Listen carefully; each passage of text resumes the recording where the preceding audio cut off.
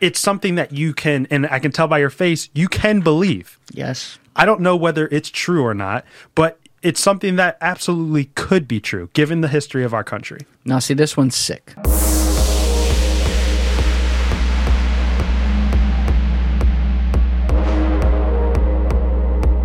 What's cooking, everybody? I am joined in the bunker today by Mr. Terrence Jones, also known as one of the originals of this podcast, along with Sidney DiBernardo. And I say that because Terrence was episode number 10, and I launched September 15th, 2020 with 10 episodes, so he was one of those.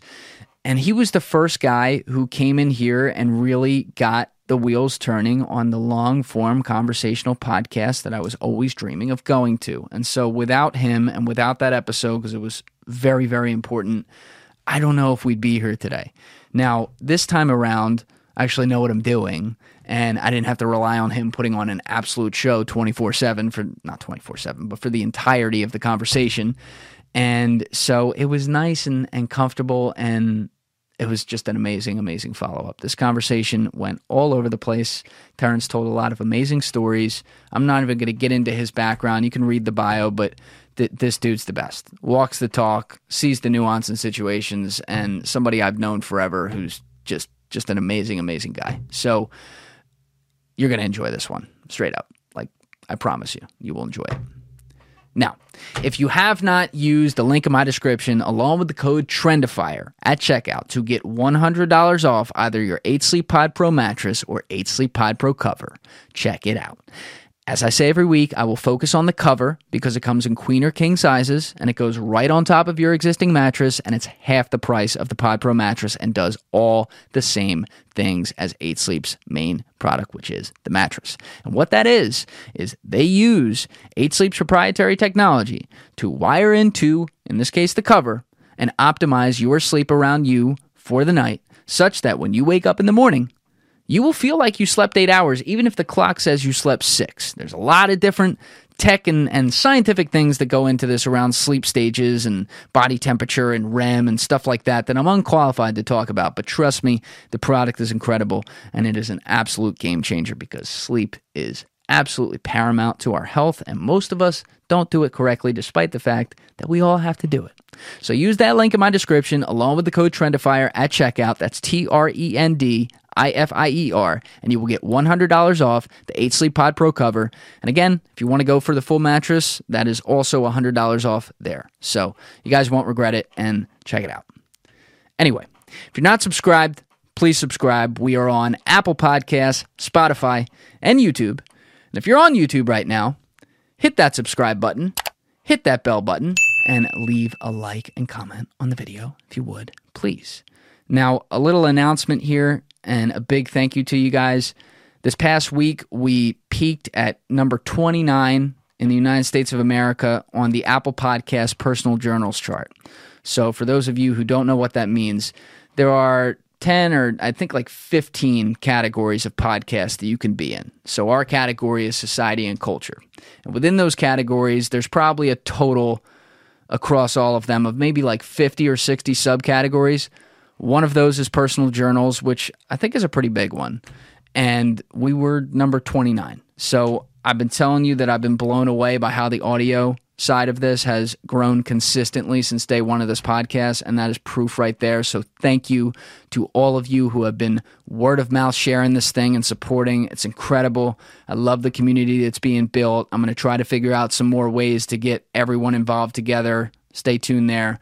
But also, if anyone has advice on how to grow YouTube, I am all ears.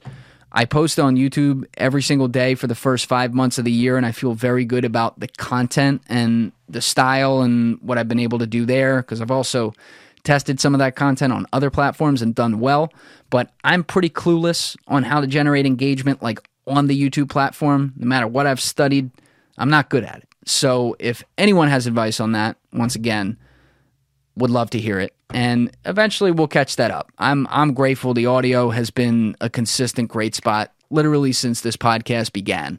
And so that stayed the same, and eventually YouTube will get there. So to all of you who have supported that, once again, thank you.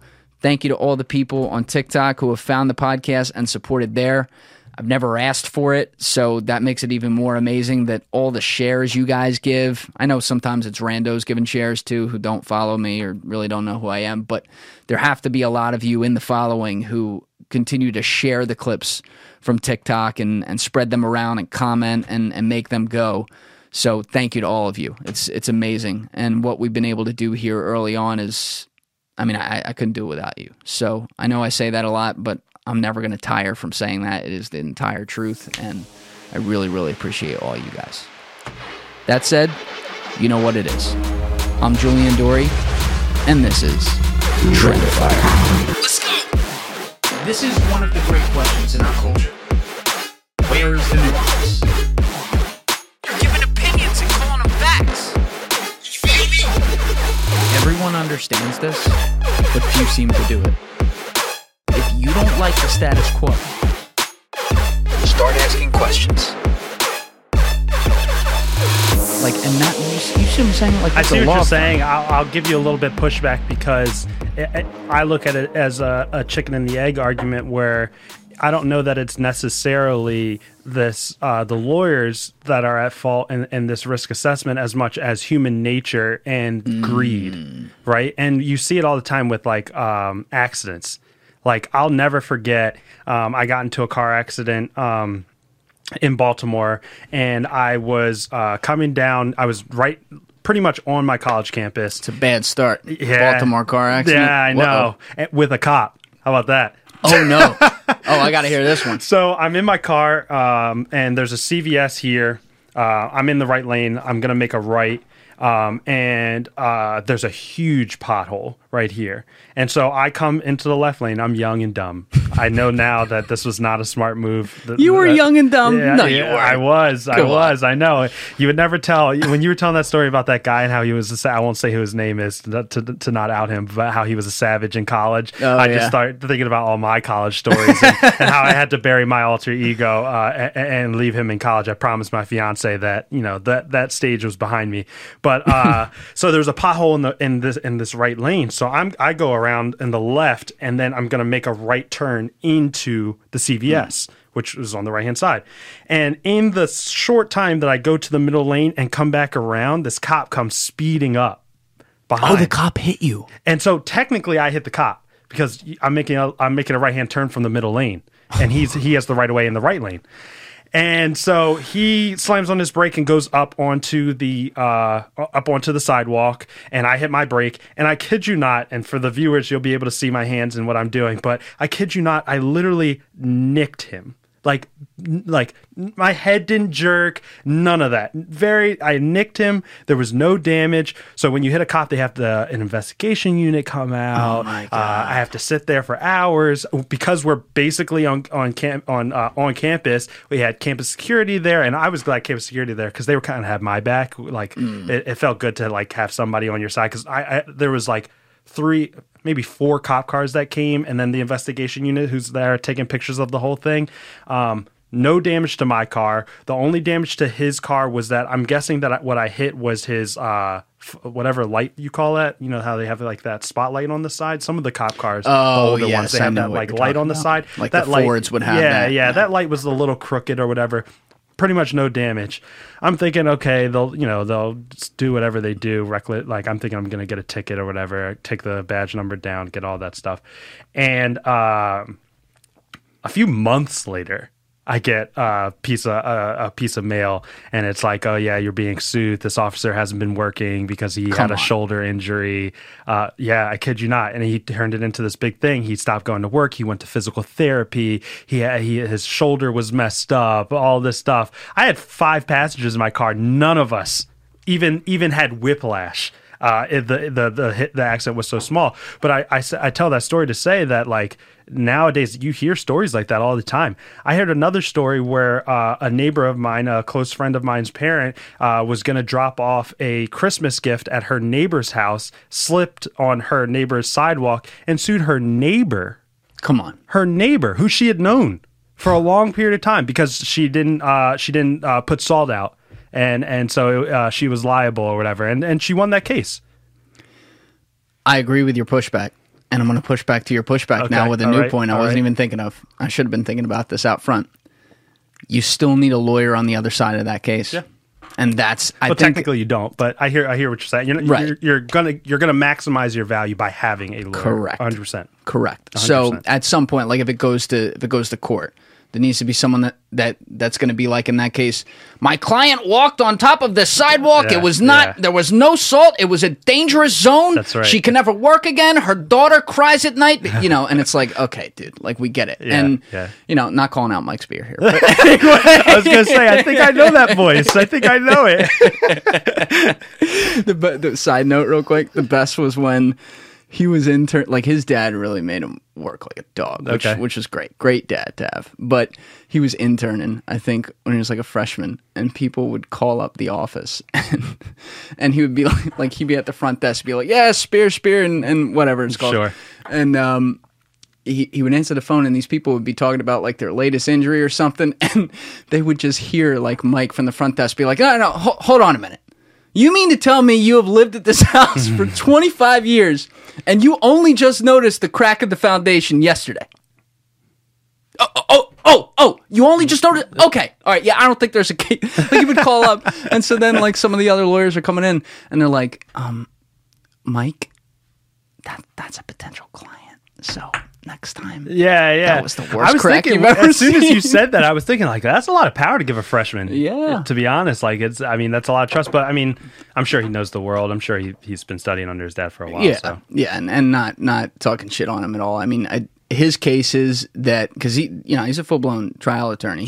He went right into it. He's killing it. But his cases that he's told me about are pretty absurd. Mm-hmm. I mean, they're like crazy shit. So when I see that, it makes me feel better about things. But I always do remember there are people out there, just like you said, human nature. Yeah. They're looking for, the lawyer's got to get paid too. Mm-hmm. And so they're looking at cases. That's how you hear. Remember, like the one we were growing up and we'd hear about the people suing Wawa for a pickle, or not Wawa, McDonald's for like a pickle. Yeah, or the coffee's too hot. And it's like, to me, I actually do like it when judges will, I don't know what the terms are, so I won't try to guess, but like when judges admonish. Like have a penalty, yeah. And then punish attorneys for taking cases, and that is a little bit of a slippery slope. Sure. Certainly. But like sometimes it's so obvious, like, it's like QAnon obvious. And it's like, okay. Like, that's a little too far. Yeah, you shouldn't be doing that.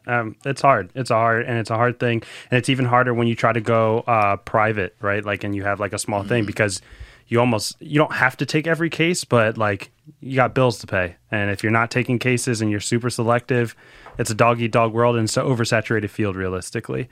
I heard a statistic the other day, and I didn't have a chance to fact-check it, but it came from a credible source, who said that they were looking at, I want to say it was a law school in Florida, and that like the majority of students were coming out of this law school with over 6 figures in debt, and the average that they were making coming out was like 60 grand or something, or like 30. Like, yeah, it was like nothing. Wait, now that's interesting. Let's take a sidebar on this. And we should fact check it and look it up. But I know he did tell me where he got the article from, so I know it's real. I just don't remember the numbers. When you're talking next, I'll pull that up. Yeah. So I'll check that. But either way, even if the numbers are a little off, it wouldn't surprise me if there's a story there that is absolutely true. I'll take it at face value that there are people coming out of law school where, as you said, they pay hundreds of thousands of dollars to go, and they're making a lot less and they're sinking.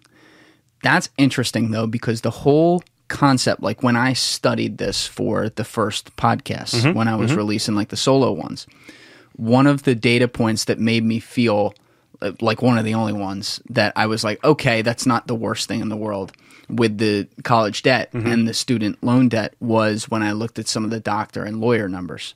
And their numbers were high. But there was also a lot of data to support that a lot of them, not all of them, were able to have much better means to pay that off because they were getting a serious degree. Right. That said, it's still the law of supply and demand with stuff. And it's also like choice in your career. Sure. Do you go on your own? Do you go to do you sell out to the biggest firm? That's me. Or, well, no, I'm saying like the people that just pick out like literally like the 3 names in New York City and say, I'm going to go for that. You know what I mean? I hear you. It's not that they're a sellout, but you know what I mean. I hear you. Right? So, and that's the narrative for sure. I mean, I knew what I was getting myself into, and if you want, we can get into how I made that decision, because as you know, I wanted to be a public defender when I went went to law school, and that's where I thought I was going to end up, and obviously I didn't. So we can talk about that, but no, 100% that's the narrative. I think that, these people coming out, though, it's another question about education and about I don't know the word I'm thinking of here, but like the arbitrary barrier that we should have to it. So like, let's go back to college for a second. There were, if I remember the numbers correctly, I'm going to be in the ballpark. If they're not 100% correct, fact check me. But there were around just beneath 20 million college students as of like 2017, 2018, when I did that data last year. And of that number, I can't tell you what the optimal number of kids is that should be in college at a given time in this country. Maybe it's 9. Maybe it's 10. Sure. Maybe it's 11. It's not for me to say. It's not like draw this line right here. Sure. But the data does support that an overwhelming number of those kids did not need to go to college because it's not going to help them, whether it's their major or the competition of the major they choose. And so now the reason I bring that in is because taking it up to like law and medicine, there is a high barrier of entry to get into these schools, but there's still a list of schools, right? So you went to a good school. Some people go to a shitty school, but the school charges them a significant amount of money, not far off like what you're paying to go to Temple and stuff. And so I look at that and I'm like, should we have higher standards? And I don't know if it's like the government running it or something, like that never ends well, but who's going to do it? Like who's going to say like, all right, below this, no one's going to a school because the school's going to suck and they're going to pay too much money and they're going to be sinking in debt. Right. It's a very interesting thing to talk about and to think about. And when you think about the disparity in pay, it gets even more interesting. And the reason I say that is because... what do you mean? Disparity in pay. Well, there's a bunch of disparities in pay, but what I was thinking about is that I actually read an article while I was at my firm that there are a few law firms out there that are paying students right out of law school, their very first year, $200,000 a year in salary. I believe that. And if you look at the opposite end of that spectrum, I'm sure if you go to certain small counties in America and look at what their public defenders are making, it's probably and again, I didn't look this up, but I would not be surprised if you're looking at $30,000 or $40,000. That's a huge disparity between those two, and both and you could have two people who go into law school and pay the same amount and go to the exact same law school, and one person has a perception where they want to be helping out communities and doing public interest work, and they're getting paid terrible money to do it, and then you have this other student who's going to be ambitious and go to the top law firm in their state or their city, and they're making a gross amount of money straight out of school. And there's the one thing we have to remember is there are always going to be some winners and losers, right? 100%. Always. It's not like we can say let's get everyone in a circle. Everyone's going to win. There's always going to be people that lose. Where I get concerned is when a lot of people are losing. Yeah. And I can tell, like, okay, statistically, not all of them are bad. Right. Not all of them don't have abilities. And like, obviously the main example is with college debt. And I think that's because it's a lower form of education than say like law school. And it's also a bigger population and also a lot more choices of major that can fuck you up or make you, right? Right. But the thing does still apply if I'm seeing numbers where it's like, well, we had 3,000 graduates from University of whatever school in Florida this year, and 1,500 of them are going to be underwater for the next 10 years. Yeah. That's an issue. It would be interesting, and I say this as a joke, but it goes to your point. It would be interesting if we ran law schools the way that soccer teams are run, where if you don't get a certain amount of people that pass the bar, you get relegated. And you're no longer a law school. If your percentage of pass rate for people who pass the bar their first or second time, and you're under 50%, you're out of here. I am 1,000% behind that. I can see where your logic is going. I did not think of that. That is great. That is... But again, it would go to who regulates that, right? Who regulates that? But if you could create a set line, right, then it's not... You're not putting as much faith in the regulator, so to speak. You're more putting the faith in, well, you either either hit that number or you don't. Right. You know, which is kind of like sometimes we lose that in society now. But I did pull up a source right there. This wasn't exactly what you were looking for. Okay. Some of this stuff, when it's really exact, it's hard to get in real time. But this article is supporting your point with Yeah, I other. actually think that might be it. University of Miami. University of Miami's there, but there were schools outside of Florida too. Okay. And they were the basis of it. I'm not going to read through all of it, but the basis of it is that people were leaving school in high percentages But it's underwater. that 6 figures, they're a 6 figure in debt if you go up a little higher. Yep. And they're making, $60,000. Yep.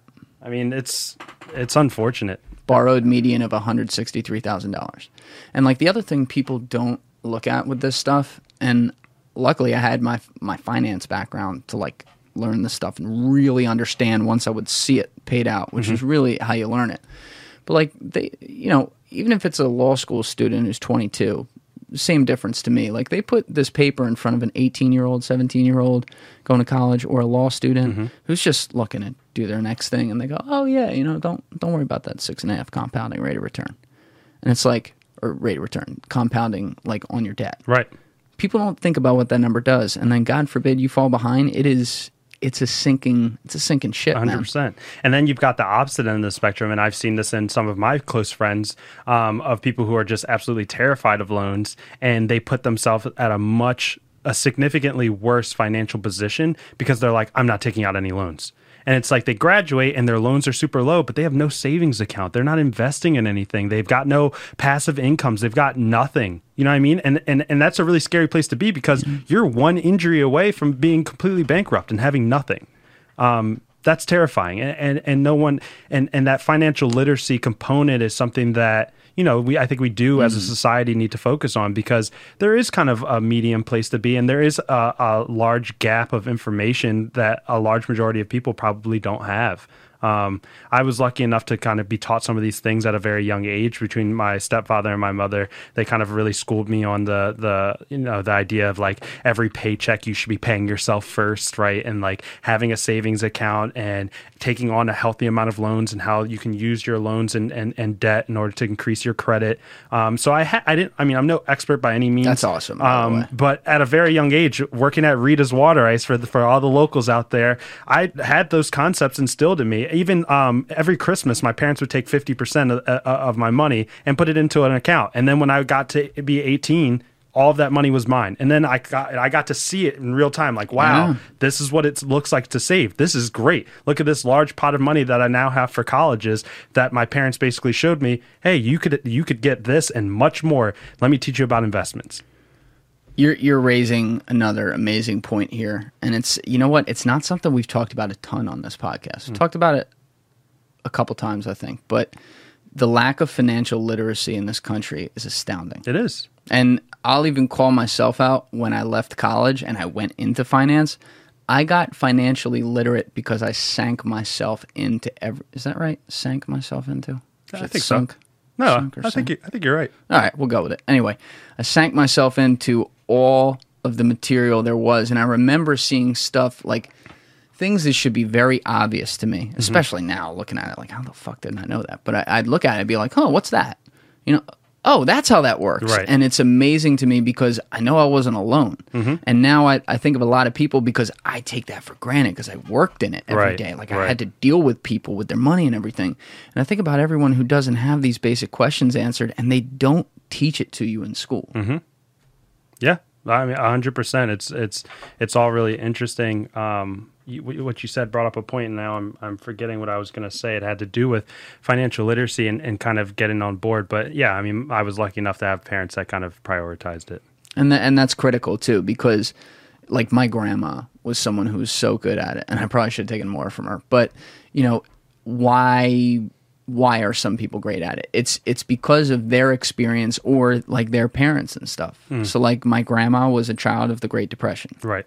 She knows what it's like to have nothing. Right. She knows what it's like to have to count where every penny is. And so even though like over the years they made it and they did well, she operates as if she is the poorest person on planet Earth. Right. You know, she's like good to charity and stuff like that, but then in her own life, she's like, I can't unless it's like her hair. She can't spend on anything. She's like, that pasta costs $3.07. I'm like, I don't fucking care. Just get the pasta. But I hear you.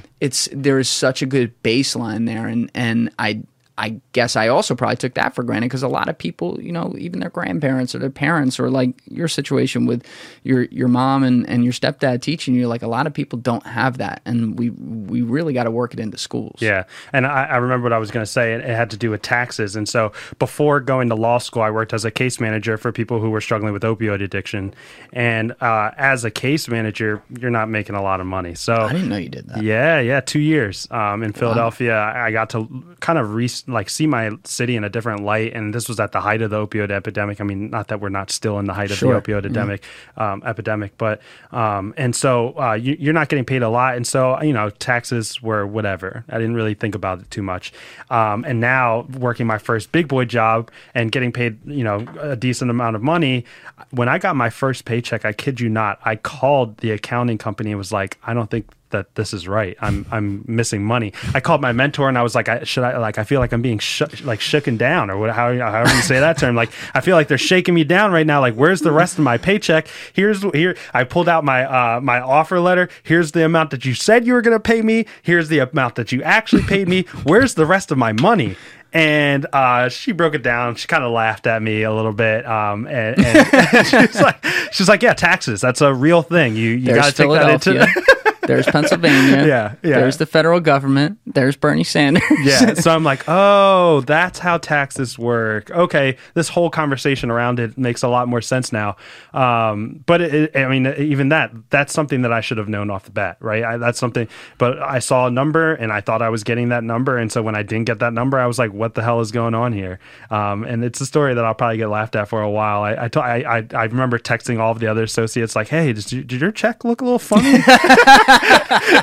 My check's looking a little funny. How's your check looking? Have you ever seen those TikToks of like the dads who will pick up their kid after they get their first paycheck from their first job? No. And they're like, open it up. No. And the kid's like, man, we're eating great tonight. And then he opens it up and he's like, what the fuck? And the dad's like, told you. Yeah. But it's true. I always gamified it. The one thing I would always look at is I'm like, oh, they're going to give me money back at the end of the year though. Right. Like, especially like if you're not rich, like not killing it in a job, you're gonna get money back. Yeah. So I'm like, all right, I'm up. Yeah, I'm gonna need that. I'm like, I'm up. I'm good. But it's another thing that you don't think about, like the minimum wage, which is somehow still $7.25, which is crazy. But unbelievable. You don't think about how. Okay, well, if that was technically only $6 because of the taxes or whatever it is, that $6 over 3 hours, $7.25 over 3 hours. $21.75. Add that up over a week. That's a couple meals right there for someone who's literally operating below the poverty line, right? Which is a crazy thing. But I want to go back to that opioid thing. I did not. Maybe I did and I forgot. Which maybe not. If that's the case, I'm sorry. But you've done so many different things. I've done a lot. I can run you down my track record. Just we're going to go through all of it. All right, we're going to go through all of it today. So out of high school, I knew, and I wrote my like college letter on how like I really liked helping people. I liked, being there for others. I care about my community. I recognize that I'm in the reason why I am where I am today is because I come from a family that's full, and I have an understanding of the privilege that I came into with, right? And I talked about that on the podcast last time, and I'm very cognizant of that. And so I'm thinking, okay, what am I going to be when I grow up? And I have no clue. When you're 18, I literally could have done anything. And so my stepmom's a doctor, so I'm like, okay, she helps people. She seems to like her job. She makes good money. I want to be a doctor. So I went into school pre-med, and I quickly realized like college biology and high school biology are not the same thing. No. And so I switched from a bio major to biopsych I really want to focus on public health. Because this way I'm still looking at communities, I'm looking at problem solving, and that's where I wanted to go. So I actually did a program at Columbia University after I graduated for a summer, and I was there summer 16. It was a public health program. It was basically trying to make sure that minorities are starting to get into this field. Amazing program. Columbia was amazing. I never thought that I would like New York as a Philly guy myself, but Harlem has a culture that's so unique, and I really did fall in love with Harlem. And then after I finished that, I still didn't necessarily know what I wanted to do, so I actually did a year service through AmeriCorps. I worked with the Notre Dame Volunteers, and I basically was working with adults with HIV and AIDS, and so just basically making sure that. At that time, I thought I wanted to potentially go into nutrition. That's what I wrote my paper on at Columbia, and like food deserts, things like that, making sure that communities are eating healthy because, as you know, I like to cook. Like, I love cooking. I'm like, that's a perfect intersectionality. I get to cook. I get to try new recipes. I get to look at nutrition and make sure that communities can try to eat healthy on a budget. Right. And because I think that that's an extreme problem in America. And so I got to kind of test some of that stuff out at the Don Miller House is what it's called in Baltimore. And I got to, make the meals for the residents, take them to their appointments, make sure that AIDS and HIV. Yeah. Yep. Okay. And so these are adults who kind of live in this house. And I was just I noticed, so I had actually volunteered there for 4 years in undergrad, and I got along well with the director, and she was like, hey, I'd love to hire you full time. Or if you didn't want to commit to a full time, you could do a year through AmeriCorps and then maybe do a full time afterwards. So I went there, tried it out. I noticed that, like, during my 4 years, I noticed that they kind of are very sedentary. They kind of like have their own routine, but they kind of stick to the house. Some of the residents definitely put on some weight over the 4 years. So I'm like, okay, what can we do? Let's try doing outside activities. Let's try doing excursions. Let's go to the zoo. Let's get outside. Let's get walking. I actually gave them my parents' Wii. I was like, my younger brother's not playing the Wii. Let's play the Wii. They loved it. We were playing tennis, getting them active in creative ways, which was really fun. And so then You're like 21, 22? At that age, 21. Yeah, that was amazing. Right after college. And so I was like, okay, I could see myself doing public health. But I want to go back to Philly. My end goal was always to be back in Philly. I'm really family oriented. So I was like, let me start looking for public health jobs in Philly. I ended up at Public Health Management Corporation, which is I think it's the largest nonprofit in Philadelphia. And they have a clinic called the Care Clinic on 12th and Callow Hill, which is a great service for low-income individuals. And they had this thing called the Center of Excellence, which was brand new. It literally had started 3 months before I started, where this guy, Adam, had created this project, I guess, where he was going to try to get people who are addicted to opiates connected to different services. And so we were we were called community-based care managers, or CBCMs, community-based care managers. And we basically were just making sure that at first we were going out into the community because we were new. Nobody knew about us. So we're going into the worst parts of Philadelphia, trying to ask people, hey, are you looking to get clean? Are you looking to get connected to primary care? Do you have a doctor? Have you gone to a behavioral health consultant? And trying to bring them in. We were giving them tokens and just trying to figure it all out. And the most amazing thing, and I can tell you a little bit more about this if you're interested, was how little people knew. I remember sitting in on on Fridays, we would kind of have consultations with the whole team. So your doctors are there, your behavioral health consultants are there, your social workers are there, we're there, your case managers are there, the nutritionist is there, and they're like, okay, who has a patient that they think is kind of struggling and how can we help those patients, or who has a complex case. And so we were working with something called Suboxone, and we were doing what's called medicated assisted treatment. So we were trying to help people who wanted to be helped switch from, let's say, heroin onto Suboxone, which is still an opioid, but of a lesser degree. Oh, this is interesting. Okay. Yeah. Okay. So that's mainly what we were doing. Quickly, because I don't want to get lost on one point I wanted to ask about, which is when you're walking up to people to do this, what's your hit ratio? Like 1 out of 20? Oh, yeah, it's really low. And in the beginning, it was even lower because the one thing that I had learned is that people who are addicted to opiates and are used to an area don't like leaving that area. And as a naive 22-year-old, I'm thinking, you're telling me you want to get help. What's a bus ride? But for them, and I'm also thinking you're homeless, so why not just be homeless over here. But they don't think like that. And they shouldn't. Truthfully, I mean, I learned now, like, what we perceive to be homelessness is not necessarily how they perceive it. You know what I mean? Like, that is their home. That is where they like to be. That is where they're most familiar. And there's nothing really wrong with that. So it was probably less than 1 in 20. I mean, we would get people who would come in, try Suboxone one time and never come back. And it was very hard in the very beginning to figure out how we can get patients to come in, because 12th and Capitol Hill is not, I mean, it's not a great neighborhood by any stretch of the means, but it's definitely not Kensington, right? And so, I mean, fast forward now, like, they're, you know, plugged in with hospitals, and we're getting referrals from all over the place, so we have a much bigger name. But when you're talking about the people you were going up to, though, who are addicted to opiates, is it pretty much largely heroin and then like maybe some OxyContin? Yeah. Possibly. So the people we're going up to are almost all heroin. Okay. I mean, we would get, and that was the most fascinating part for me about this job, was how the opioid epidemic reaches every aspect of American culture.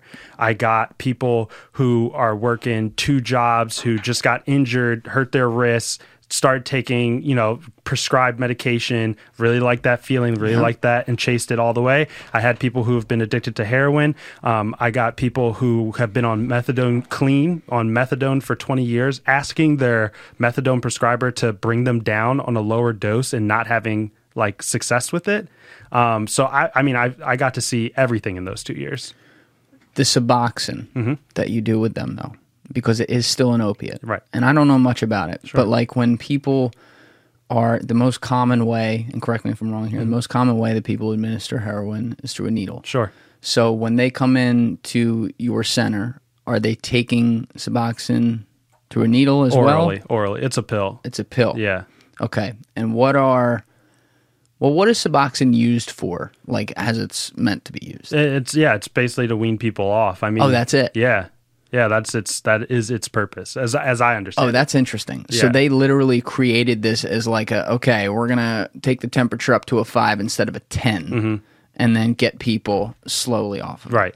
Right. And that was the ideal. And it's not new. Medicated assisted treatment, methadone has been around for decades. But the difference between methadone and Suboxone, and why people were really excited about Suboxone, was because methadone was something that you had to come, it was heavily regulated, and it was something that you had to come in every single day. And so you've got people who are trying to get clean and trying to turn their lives around, trying to get a job and provide for their family, but they have to go into not a doctor's office, it's a clinic, but they have to go into a clinic every single day, which can be taxing. And for some people, it really works. They really like the regiment nature of it. Okay, I wake up, take the bus, get my methadone, go to work, da-da-da-da-da. But some people, it didn't. And those people are who we really attracted, because Suboxone you could get, and the way that we did it was, let's see, so we did dailies for a week, and then after the week, you got a week's worth. And then after a few weeks of doing 1 week's worth, you would get 2 weeks worth. And then you work yourself up to monthlies. So this way you only have to come in once a month. You have all of your medication, right? And so it was also interesting to see both sides, where it's like, okay, on one hand, you definitely have people who are out here who are getting their Suboxone, staying high on heroin, and selling it because it has a high street value. And then you definitely have people who are getting it and taking more than they're supposed to and abusing it. But there are also a lot of people, and I had a lot of people who they can abuse it in the clinic. So you take it home. I mean, once when you're on your dailies, you take your daily and you go about your day. When you're giving it to them for weeklies, free. I think so. Yeah, I think it's covered under. Okay. They have to have insurance. And it's covered under insurance. And so that's interesting. That was a big part of our job, was connecting them to insurance. If you didn't have insurance, we connect you to insurance, switch your primary care over if you don't already have one. And so it's a one-stop shop. I'm sorry to interrupt, but a lot of homeless people don't have insurance. Correct. And this is another dumb question to follow that up, but where the fuck are they getting their bills mailed to? You know what I mean? Right. Yeah, I mean, they could get P.O. boxes, or they could have it sent. I think that some people had it sent to the clinic. That stuff, we mainly refer them to social work because it's a little bit more out of our hands. But that was the nice thing about our clinic, is that we had all of the resources that you could need, whether it be a nutritionist or whether it be a behavioral health consultant, or if you need a referral to psychiatric care, we could get it for you. So the people who were really seeking out that change, And don't get me wrong, it's like any other addiction. You have people who do want to change and they fall off the horse and they get back on. I had patients who I wouldn't see for 6 months and then come back in. I mean, you see it all. And it's really fascinating because I got to do it at a time where it was highly talked about. And so I kind of got to see like people saying stuff, and I'm like, you have no clue what you're talking about. Like, you're talking about these people as if they're animals or as if they're other, but in reality, they're your aunt, your uncle, your cousin, Sure. your mother, your father, your daughter. It was unbelievable. One of the common tragic stories you hear is the one you pointed out a few minutes ago, where it's like someone had to get surgery on something and they gave them some kind of drug and then they liked it too much and they went on and on and on. Yeah, a lot of construction workers.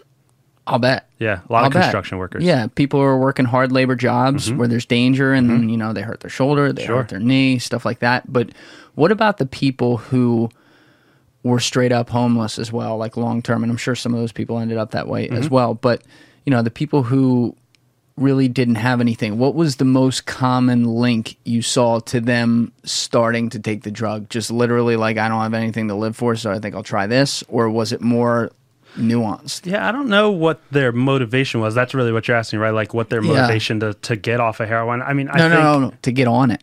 To get onto Suboxone. No. At the beginning, like when they started. To get on to the get other on types heroin. of cases. I don't know that we ever really asked about how they started using drugs. We in our intake we would always ask how long you've been using drugs, but I don't really remember asking what made them turn to drugs. That's it. Yeah, and you know what? Not to criticize you guys. That's an oversight though, and I don't think it's a question that gets asked a lot. But we just kind of assume, in low income places or places of homelessness, urban areas, which are the most common place, though it happens in other places. We just kind of assume, that's what happens there, and I think that's not fair. Yeah, I think a lot of people. I don't know if it's like just a struggle with purpose, or I'm sure that's some of it, or it's like. A lot of people, you don't choose where you're born into. You know what I mean? And there's no hope. Right. And it's like, all right, you're 17, 18, 21, could be 25. And it's like, well, I think I'll fucking try that. Yeah. I can understand that. It's not, I would never want to do that, but I also didn't grow up like that. Right. So who am I to say how I'd be thinking getting in my head? Right. You know what I mean? And I think a lot of the quote unquote, not the war on drugs, that thing's a fucking farce, but I mean like the whole battle back against drug addiction, I think sometimes we do lose a little bit of focus as to what motivating factors lead people to just try it, rather than just the people who get looped into it for a tragic reason, like they were taking a pill after surgery. Yeah. I think it is an oversight. I'm sure I've heard stories that are common in America where it's like, oh yeah, I was already doing this drug and it was kind of like a natural progression. My friend said try it out and I loved it and I stuck with it. That was the one that I heard the most. But yeah, I mean, I'm sure that there are a lot of other stories and a lot of other situations that ended up, pushing people in different directions. Sure. Now, as they go on the Suboxone, though, and this process starts to take place, because it's a wean-off drug. Yeah. First question. I assume there are different levels of magnitude of Suboxone? Yes. Mm-hmm. Okay. So I guess the plan would be, on whatever timeline it is for that given patient that you guys decide, it's a certain wean-off, whatever milligrams down to whatever. Okay. Right. When they come to the end of that, what was the success ratio? And you don't have to give me exact numbers, but like how solid was it that people really were better? And then also the second question would be, did you guys have systems in place that still sent people to get full rehab help as well? Yeah.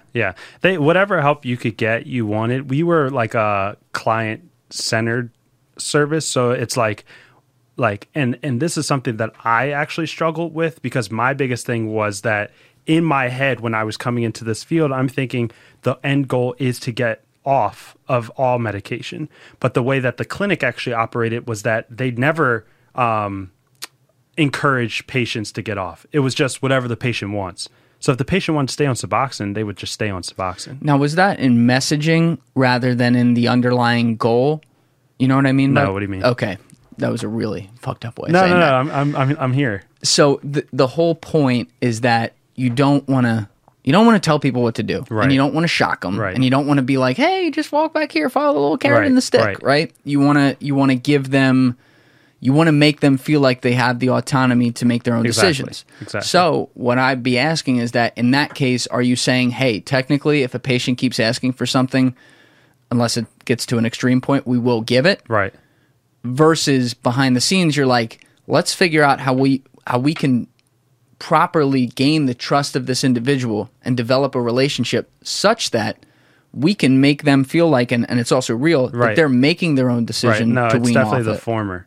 Okay. And I was hoping for the latter. Right. Yeah. So like in my mind, That's interesting. In my mind, it would be the clinic's goal to have patients be fully free from all drugs. But I believe the clinic's actual goal was to just provide the client with the services that they're looking for, whatever that may be. And so it was interesting. And there is a lot more to it, that like a lot more complexity around these cases. Like if you say that you lost your medication, you could only get, and this was regulated by the insurance company, they would only do one refill, like one early refill, I think a year.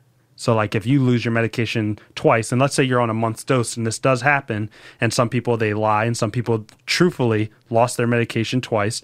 If you have a monthly and you lose it the first time, we have to call your insurance company, get a medical override, go get a doctor's visit, make sure the doctor's okay with it, and then, okay, fine, we'll give you you lost your medication after being in for 10 days. Here's another 20 days to hold you to your next appointment. If you do that twice, the insurance company is like, nope, we're not paying for it. You know what? I'm the last guy to defend insurance companies. That's fair.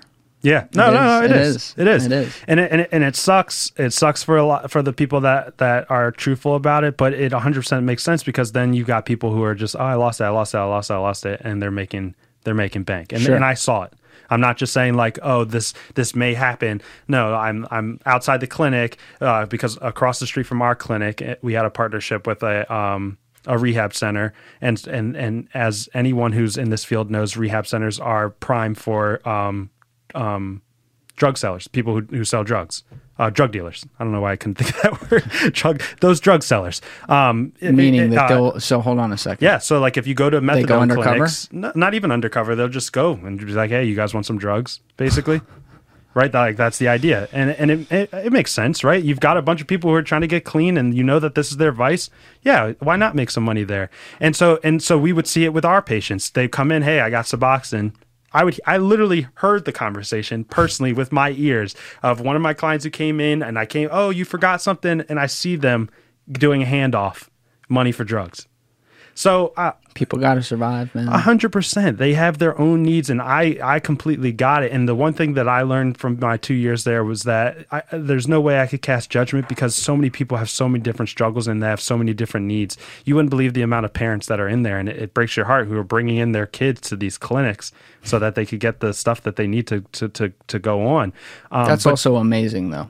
And 100%. like I know obviously you don't want to get to that point and whatever, but sure. It goes to show you, when people, even if like they kind of have to because they got to drag them with them, when people have their kids in there watching them get help or watching them have to do something that's like an interesting, It's a huge motivator. Yes, it's a huge motivator, but it's also like, man, it puts some humanity on it, dude. 100%.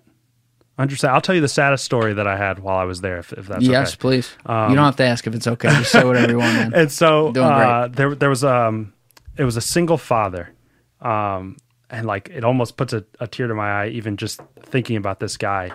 Nicest guy you'll ever meet. He had a young daughter. She was let's say around 4 years old, and he had he was a single father because he and the mother did drugs together, and she overdosed and passed away.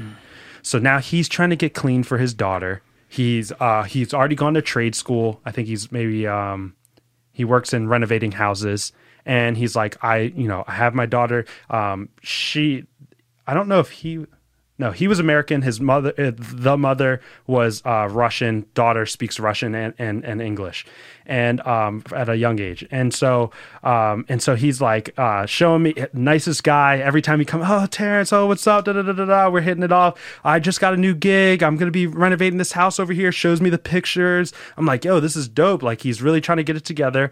And he introduced me to a huge gap in Philadelphia that I would have never thought about. What's never talked about is that there are a lot of single mother homes for people who are homeless. So like where like they'll take the mother and the child into the homeless shelters. There are almost no single father homes for homeless people, which I had never thought about and I had never known. That's and so interesting. it was very difficult for me to help him connect him with the right services to get a home, but we did it. And he was elated. Oh, Terrence, thank you so much. You know, I really appreciate all the work that you've done. When I say the nicest guy, I couldn't say it enough times. And so we got him in. Things are going well. He's bumped up to his monthly. I'm only seeing him once a month, quick visits. He never complained. The first day that he came in, I remember most of these visits take a while because you have to see everybody before you can get your medication and get out. And we were really backed up that day. He was probably there. I think he probably got in around 10. He probably didn't leave till around the time I left, like 5 o'clock. I mean, he was there all day. And he saw me busting my ass, like running back and forth, because my job is basically to like move things along to make sure that people aren't falling through the cracks, everything like that. So I'm basically his advocate. So he never got frustrated with me. Hey man, I really appreciate what you're doing. Mind you, all of the people that come in that are taking this seriously are going through withdrawal, because you can't. That was another thing that I should have mentioned earlier. On the Suboxone. Correct. You can't, if you have heroin in your system or methadone in your system, you can't take Suboxone because you'll go into what's called precipitated withdrawal. So if you have Suboxone in your system, or if you have heroin or methadone in your system and you take Suboxone, it forces your body into withdrawal, and it's a withdrawal that's worse than what regular withdrawal would already be. And you have to go to the hospital for it. I mean, you're puking, you're sweating, you're shaking. I mean, the whole nine. And I've had patients that I've got to see, like, it's awful. And I want to come back. I want you to finish this story. I just want to let you know, I want to come back if we can. I never remember this shit, but I want to come back to the withdrawal All thing. right, we could talk about it. So all of the patients that come in, they have to have minor withdrawal because they can't have other drugs in their system to take the Suboxone. So mind you, he's in this clinic from 10 till 5 going through withdrawals, visibly sweating. And he's still like, Terrence, I really appreciate all the work that you're doing to me. That's the type of guy this is. And so we get him, fast forward, we get him into the clinic. He's on monthly, so he's only coming once a month. And then all of a sudden, 1 month I didn't see him. And I was like, okay, that's weird, whatever. Maybe he went on vacation, whatever. Another month goes by, I didn't see him. So I think after 3 months, I usually do like a follow-up call to all of the numbers that we have. So I called the clinic. And it turns out that he relapsed one time and overdoses and dies. And now his daughter is an orphan. And he doesn't have any family here because he was an immigrant. Correct. Oh, my God. She's got nobody. And it's like... Did you look into that? I mean, they can't give me any information on her. So I have no clue what happened with her. I'm assuming that... The fact that they had that information, I'm assuming she went into, Child Protective Services. But I mean, it's literally awful because you build a relationship with these clients, and it just goes to show. And it, apparently this does happen. And I say apparently because I haven't looked up anything on the online. But doctors say it all the time that a lot of times that first if you've gone a long time not taking heroin, that because your threshold. What's that word? Your tolerance is a lot lower because you haven't taken it in a while and you're on Suboxone. That first relapse a lot of times gets you. Heroin is such a sad and sick drug to me. It is. And we've all, or I don't want to speak for everyone, but most of us have known some people that for whatever reason, sometimes it's like the saddest one where it's like literally... As we've said like 4 times now, where it's like after a surgery and then it just turns into that. But a lot of us have known people who get addicted to that. And I've known a bunch of people who've had that problem. And I did, one of my friends who was on it for a long time and couldn't get off, tried everything, right? Rehab, the whole 9. One of the things he explained to me is I was like, do you ever, like, are you worried every day about going back to it? And he said, absolutely not. Every day. Really? No. Really? And I'll tell you why. And he said that, and this is more common, like the narrative is a little different with heroin addicts than it should be. He said, I'm sure there are some people who have it differently, but he said a lot of my friends died, and then a lot of my friends who lived feel the same way. And he said, the thing is, I failed so many times getting off of it for years.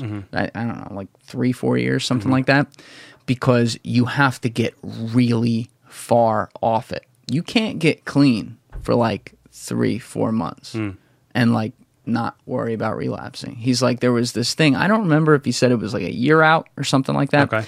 but at some point after thinking about it every day, as you just pointed to, you cross this threshold where enough time goes by where I guess chemically it wasn't in your system, Right. where the thought of it sounds like the devil. That's Like interesting, yeah. you get, like, when you think about it, it's not like, it's very easy for someone who is an alcoholic to think about alcohol and be like, oh, I'll sip some, because Right. they're not gonna, it's not the risk like when they take the first sip. Right, You know, it's a right. drawn out thing. With heroin, he's like, that feeling is so distinct that when you're far enough past it, and and you're one of the few who was able to do that, you actually get a shiver down your spine. And he's like, so I never, ever worry about it. But most of the people I know never make it there because they Yeah, die. yeah. And it's scary to me. Like, I am very, very ultra liberal on drugs. And I am actually, and this is going to sound very contradictory, but I'm open to the conversation. I'm not saying I'm there. I'm saying I am open. I'm open to all conversations, but I'm open to the conversation of full legalization of stuff. Okay. What scares me about that is the cost on humanity, because it will be, especially in the first decade, a pure survival of the fittest. If you make things so readily available for people, including people who are already abusing to, you know, get their score on the street because whatever happened in their life, you're going to have a lot of people die. I don't care if you do it in controlled centers. There's going to be a lot of that stuff. And yet I kind of wonder if a lot of the motivations behind the people who get down these rabbit holes, because it's not like they want to be there when they're there. Sure. I mean, that's crazy. Like, the idea that, like, oh, I want to be an addict once they're an addict, that's nuts. No Right. one wants to be. That guy didn't want to die. Right. And leave his daughter behind. He was doing everything. He was taking Everything. every action. Literally everything. Right. And he was good at his craft. I mean, I would see the before and after pictures of these houses that he would help to renovate, and it's like, and I'm like, you did that by yourself? And he's like, I did that by myself. And he loved his daughter. Loved No her. question about it. Absolutely. It's not like some people who don't understand this stuff are like, oh, such a selfish thing. It's not like that, man. Nah. When you are chemically wired in a different way because of something, even if you made the wrong decision at one point in your life, like, you don't know what caused that. And I look at this, and the cost of that scares the fuck out of me. Yeah. And there was a guy who went on, he was actually from Colombia too, who went on Joe Rogan, I don't know, like 7-8 months ago. And I am trying to get myself to listen to the episode, but I will admit I have not been able to. And I also haven't read his books yet, though I'm trying to get myself to do it. And it's this guy, Dr. Carl Hart, who no doubt is a brilliant guy. He's a professor at Columbia. And his whole thing is he was like sober, from what I understand of his story. He was sober for like all his life. And then he studies like chemical reactions and stuff like in the body. So he was studying drugs. Sure. And he felt like the narrative around like pretty much all these drugs is wrong, which, by the way, there may be some narratives in pretty much every drug that are somewhat wrong. Right. I'll agree with that. But long story short, this guy huffs heroin every day. Huffs heroin every day and then writes books. And this is why I have trouble with the open mind, talking about, oh no, you can do that. It's okay. And I'm like, this is my fear. If we get to that point where it's all readily available, are we going to have intellectually brilliant people like this who decide to take a contrarian opinion? And maybe he's okay, by the way. Maybe he is. Are we going to have those people, though, forget the fact that we are all wired differently? And there are different strokes for different folks. Right. And then are you going to encourage, like, I can't get myself, I will at some point, but I can't get myself to listen to that because I'm like, I'm just going to get mad. Right.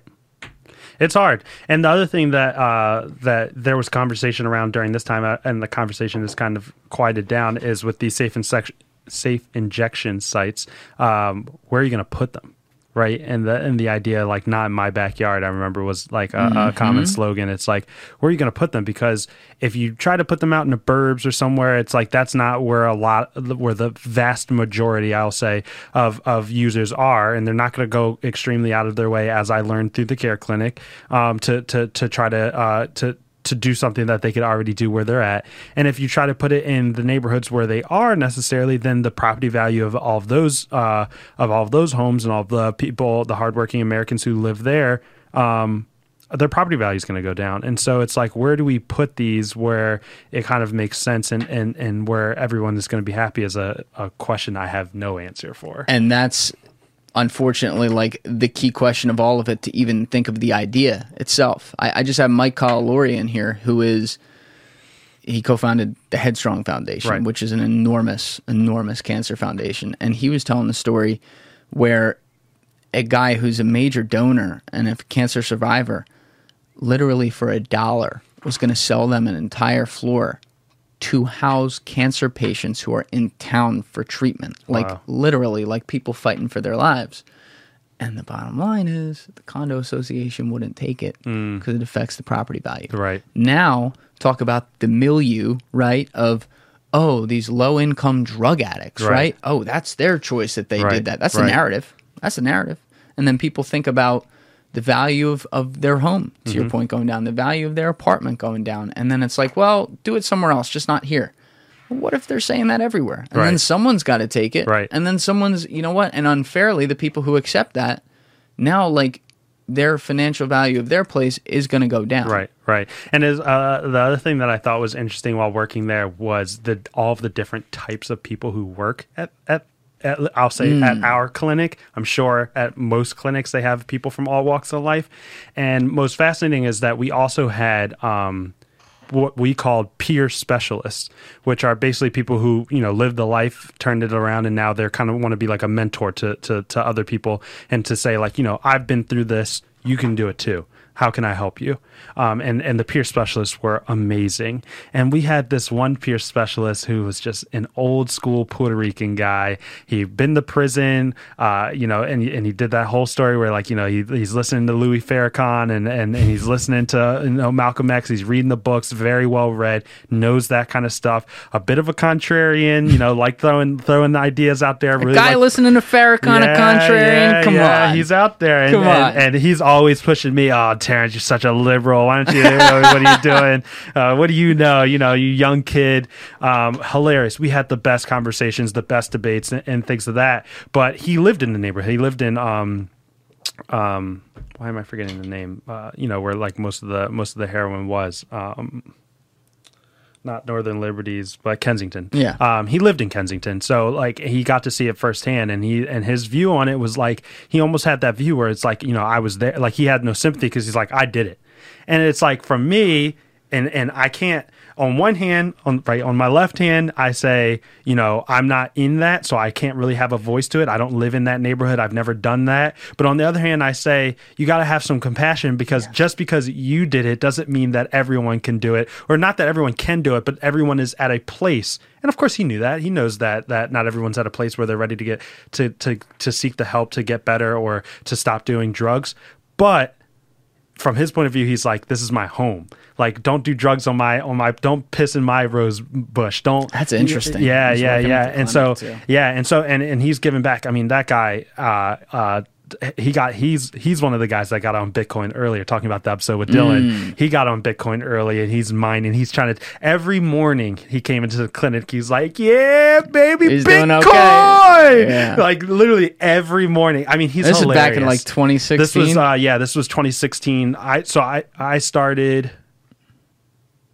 Yeah, I started in the fall of 2016. He's not missing any meals. No, so he's doing well. And he's super smart with his money, and like I said, very well read. He knows what he's talking about. But it was just interesting to hear him, and then compared to like a lot of the social workers are people who go to social work school, and they're I won't say, well, I mean.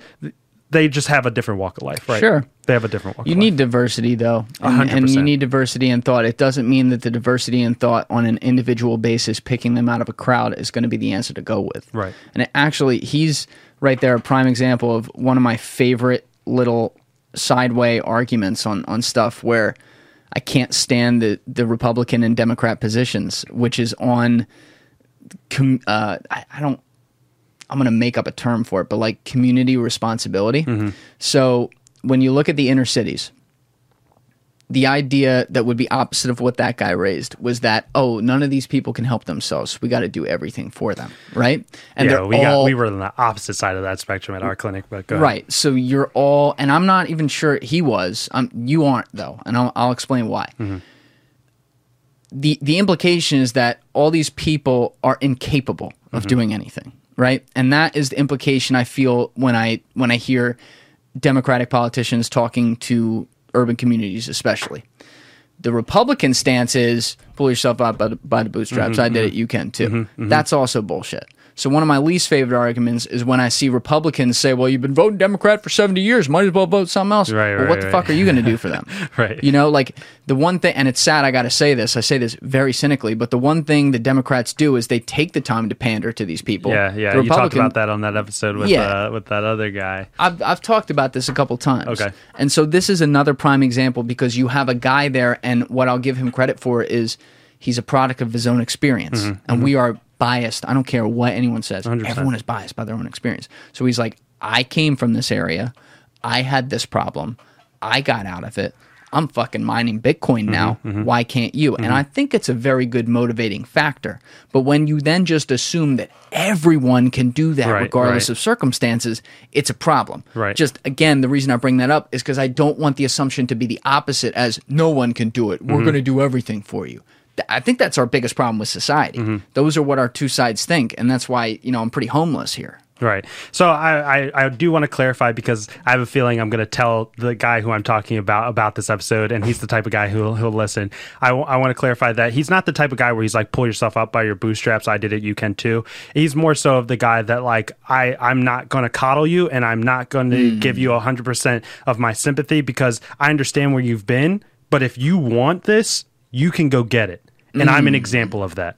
Now, and so there cool. is a kind of a nuance there. But he was real cold with it. Like, he's like, okay, yeah, you lost your job. Okay, suck it up. Let's go. What are we doing next? And he kind of had that approach, which worked really well for a lot. I mean, a lot of the people who came in and used him as a peer specialist loved him because that goes over well for some people and doesn't for others, right? So he's also like a coach cheerleader too. Yeah. You know what I mean? Yeah. Like it's like when someone's having a really bad time, the people who are able to psychologically acknowledge and be like, yeah, you know what, this sucks, but we're good. Yeah. Like, yeah, we're going to be good. Yeah. There's like a thing like, all right, this guy's crazy, but I don't know why I'm listening to him. You know what I mean? Yeah. He's great. I mean, he was one of my favorite people at the clinic. And just thinking about him puts a smile on my face. He's great. Well, that's awesome. Yeah. And that's cool. Like, your experiences are so interesting to me because you, like, and I said this the first time you were ever in here, and I'll say this till the day I die. Like, you have walked the talk your entire life. Mm-hmm. Like, you've been an like, everyone puts activist in their bio. They're all full of shit. 99% of them are full of shit. You've been an activist since you were 12 years old. Yeah. Like, literally since I knew you at 11 or 12 years old.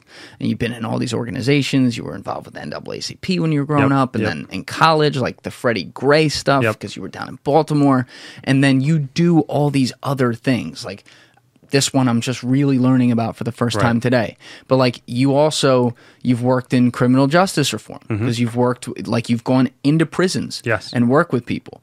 And this is another one that I'm really curious about because it is a topic I'm passionate about. And I try not to rub people the wrong way because I understand that there are people out there who, they had horrible crimes committed against them or family members, and like they're hardliners on stuff, and I understand that, but I try to, like everything, as I say, I try to live 30,000 feet up in the air. Picture. You need and I look at criminal justice as a very archaic, untried and untrue system in our country. And what I'm not saying is that if someone's a fucking serial killer, don't throw them in jail. I'm not one of those guys. I'm saying that we have a Department of Corrections that doesn't look to correct. Yeah, 100%. Part of the podcast that I was listening to, and an idea that's not new, everyone knows it, but that baffles me, truly baffles me, and there's not much out there that does, is how we can live in a society that loves statistics in the way that it does. If you watch any major league sport, you can learn any statistic going back to the 70s. And yet when you look at criminal justice reform and you look at you look at all of the statistics around whether this system that we've created is actually working, there's nothing out there. There's no centralized database to learn, oh, how many times have there been police shootings? There's no criminal database to say how many times have police been killed in the line of duty this month versus this month, or this year versus this year. And it's truly unbelievable given how much we like statistics as a society. Yes. Agreed. So I agree with you. I mean, I think at the end of the day, I think you would have to be living under a rock to think that our current system is working the way that it is intending to be worked. Right? I think you would have to be living under a rock to truly believe that people who go to prison are suddenly reformed and never commit a crime again in a day in their life. And the thing that I always push people to believe to think about is why. Why is that? Why are we okay with sending people to prison to supposedly make our neighborhood safe when it's not really working? And how can we change that? And I'm thinking about that. I think about that almost every day. How can we change it? A major oversight of mine, and when I say oversight, I mean something I've never really sat down and poured through the data on. Like, I couldn't pull any out of my ass right now. I'm sure maybe at some point I came across a number, but I couldn't think of it. And that is the private prison system. So how much about that are you aware? I don't want to put you on the spot. I know a little bit. I don't know an incredible amount, but I know a little bit. So let's just stick with the idea then. Sure. To me, the concept of, like, this is a prime example of where capitalism goes way too far, right? So I'll argue with anyone that capitalism is the best system. It is. I'm still very critical of it because I'd like to improve it to be the best it can be. I understand it's never going to be perfect, but I think there's things we can fix. And here's a prime example.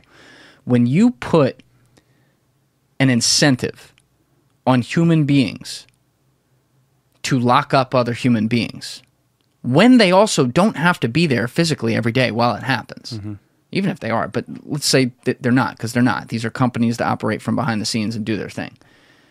That's sick to me. And so I don't know what the percentages of are where money's pouring into private prisons and stuff, but you read some of these cases about some of these judges who righteously so have gone to jail for a very long time because you find a trail where they were incentivized to send people, oh, you know what, I'll give them 20 instead of 10. And I know you're going in one direction, but I just want to loop it back because this is something that I actually do know, is that when I was working in as a case manager, you start to see it with the pharmaceutical companies.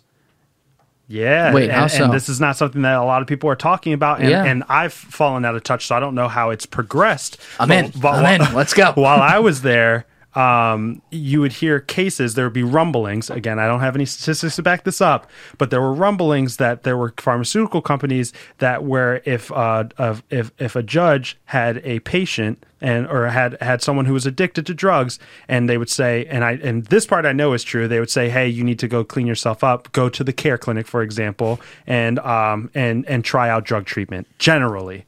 But there was talks that general was going to start being specific, where pharmaceutical companies will say, hey, judge, why don't you put this on? And this is a conspiracy. I want to be clear. I'm not saying this is factual, but the conspiracy was that either we are going towards or that we were already there, where these pharmaceutical companies will go to judges and say, hey, you should put them on Suboxone, try Suboxone specifically. And the judges would say, okay, you need to go and try Suboxone. And now the judges are getting kickback.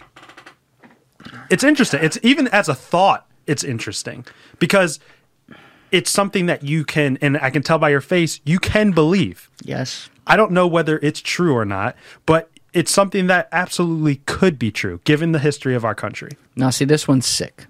It is. I'm going to relate it to one that everyone's talking about right now, and that's the whole vaccine thing. There's an enormous difference here. The vaccine one of the things that pisses me off is there's so much misinformation about it right now and its efficacy. Yes. Is the idea of a vaccine to completely stop you from noticing you have any symptoms because it's in your body and therefore you don't know it? Yes. Would I love it if the vaccine were working a little better against variants for that at this point and you didn't know you had the fucking flu when you had it and it's COVID? Yes. However, if you look at the numbers of people who are in hospitals, and I'm not going to pull them up right now, you guys can fucking pull them up on DuckDuckGo, Google, do your thing. Right. It is the majority unvaccinated individuals, right? And of the vaccinateds, some of the numbers I've seen, though I am far less confident on this, so please take this with a grain of salt, is a lot of them are like very out of shape individuals, right? So they're just going to the hospital as a precaution more than anything. But the numbers in like where there's been breakouts among vaccinated people have been really good. Like people are feeling banged up, but they're staying at home. They don't have to go to the hospital. They're fine. So to me, the vaccine's working. Yes. But it's a part of that whole narrative. They're like, oh, it's not working. Right. Look, control. And again, I agree with some of the control stuff, not the concept of the vax, but the control stuff. Right. But I see this, and one of the things that people talk about is like big pharma all the time. Like, oh, these people, they're drugging all of us. They're trying to corrupt us and stuff like that. What I've said about the vaccine is that if these people are lining their pockets and giving us a booster shot instead of something that they know they could give us once and we're good, Right. I don't give a fuck. No, I don't care. Okay? I don't care. If If you care about businesses, and a lot of the people who are anti-vaxxers are also pro-business, or at least in my circles, the people that I've heard of, if you're for the businesses, go out and get it, because the statistics say that it's working, and if it's working, businesses do well. If businesses do well, you should be happy. Now that's an interesting point, but I'm going to stay We're off gonna the go- side. I'm going to stay off the sidebar here. Please. I'm saying if those people, if a year from now, 5 years from now, Right. they send a bunch of these people to trial because they were robbing us Right. and like double jointing us, if they weren't killing me, I'm just not going to send a leniency letter to the judge. Lock them up. Do your thing. I just don't. It doesn't affect my life. Yeah, You know and what I- especially since it's not like we're paying thousands of dollars for the vaccine anyway. Correct. I got mine for free. I don't know. It's free. Like for me, if other people are lining their pockets, they got to look themselves in the mirror Correct. at night. That's for them. Like I'm not here to save the fucking world in every single place. Correct. Like there's certain things I'm going to live without, right? Like information. But when you're talking about something like what you brought up, where it involves chemically hooking people to things or marketing a drug that the hope is that, oh, maybe we'll get a percentage of them that just never go off it. That's sick. Yeah, it is. That's sick, because this is not something where it's like a vaccine and you don't even notice it after the first day you did it. And like now you're good, just not getting this fucking weird disease or whatever it is, virus. Now it's like, oh, this is something that is going to be a daily part of your life and is going to chemically change you and affect your relationships and your quality of life. And that's fucked up. And another reason why I don't put it past quote unquote big pharma is because you see it in other ways, right? And so while I was working, I'll say there was a period of time where pharmaceutical companies would approach doctors and would say, "Hey, you guys want to go out to dinner? I'll pay for your dinner and I'll teach you about this medication." And they market it as an educational thing where, hey, we're teaching these doctors about a new drug, but what it could be, I won't say that it is, because the optimist in me wants to believe that these pharmaceutical companies truly do want to educate about a medicine that they're passionate about.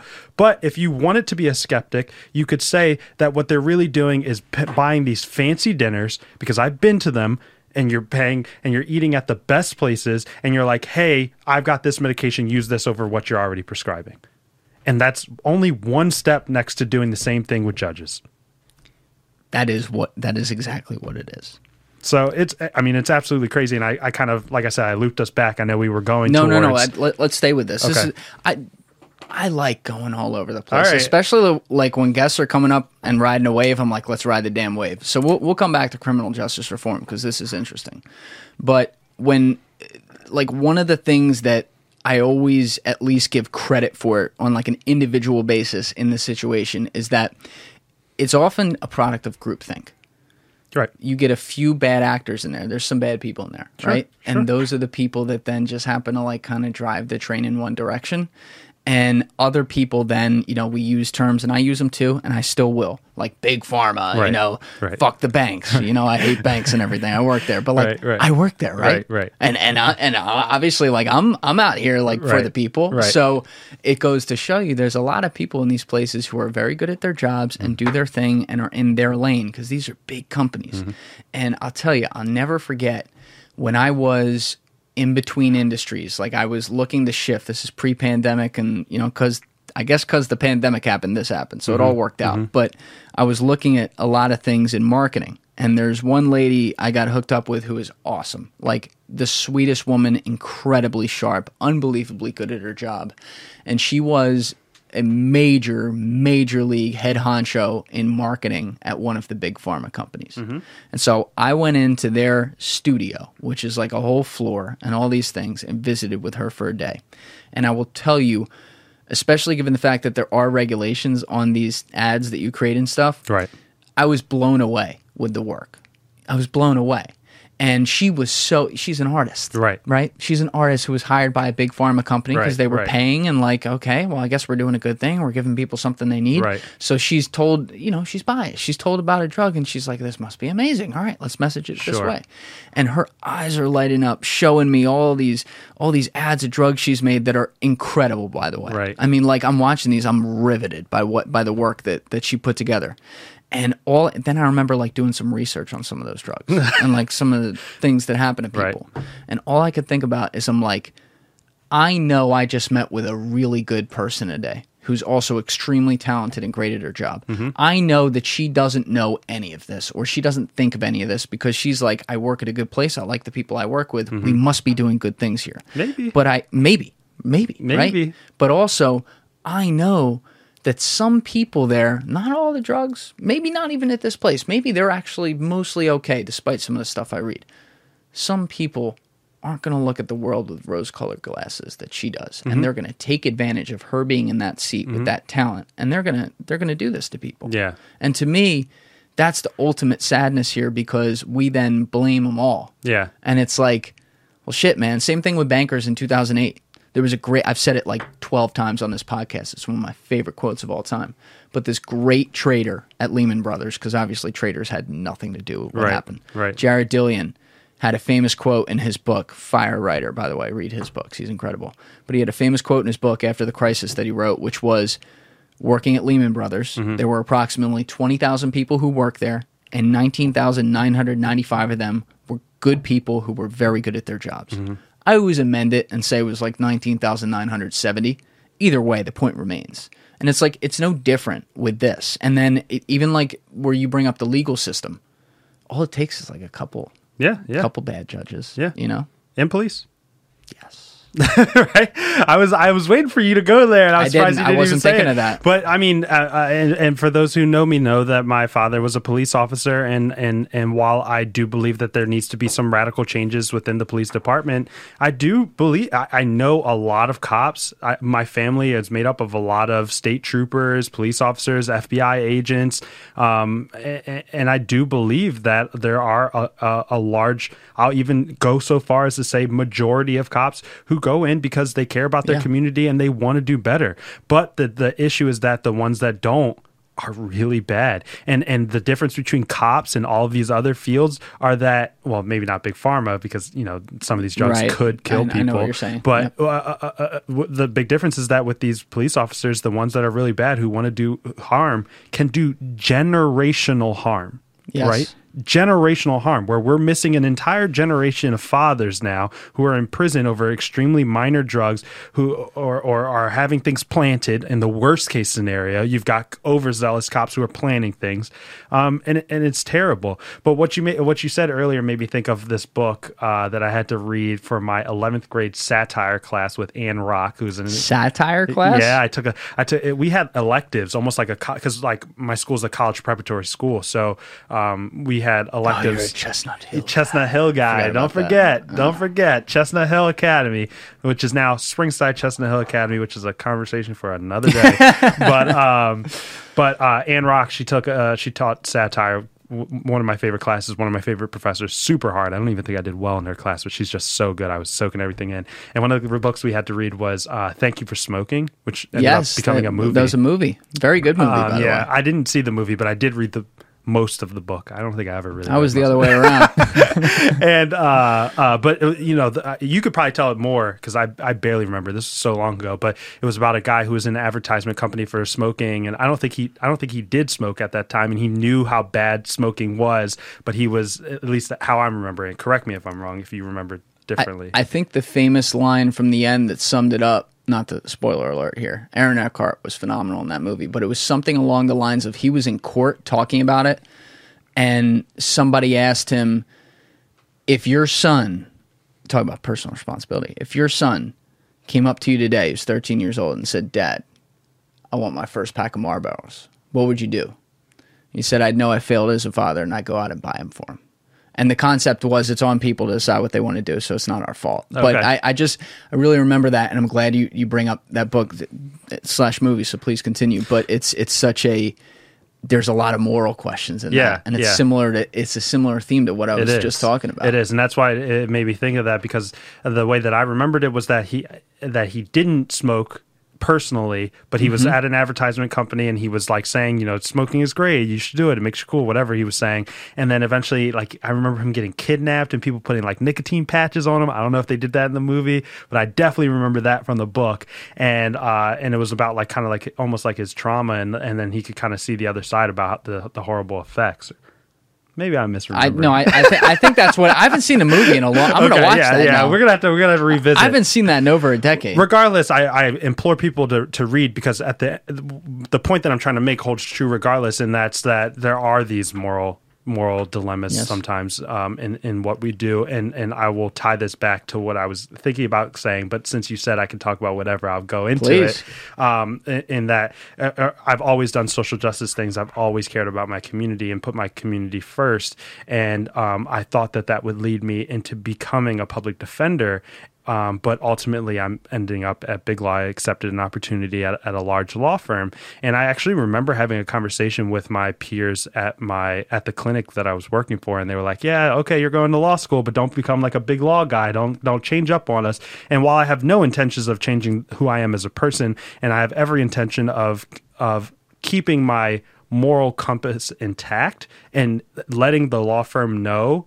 Because for me, my morals are more important than a few dollars. And by a few dollars, I mean hundreds of thousands of dollars, right? For me, my morals are more important. There are going to be situations that I have to think about that on a daily basis. There are clients that I'm going to have to take where I have to think about, do I really want to be representing someone that did something that's potentially extremely heinous, right? And so that's something, that's a thought that I had to go over and over and over and over. And what I came to the realization was about the other side.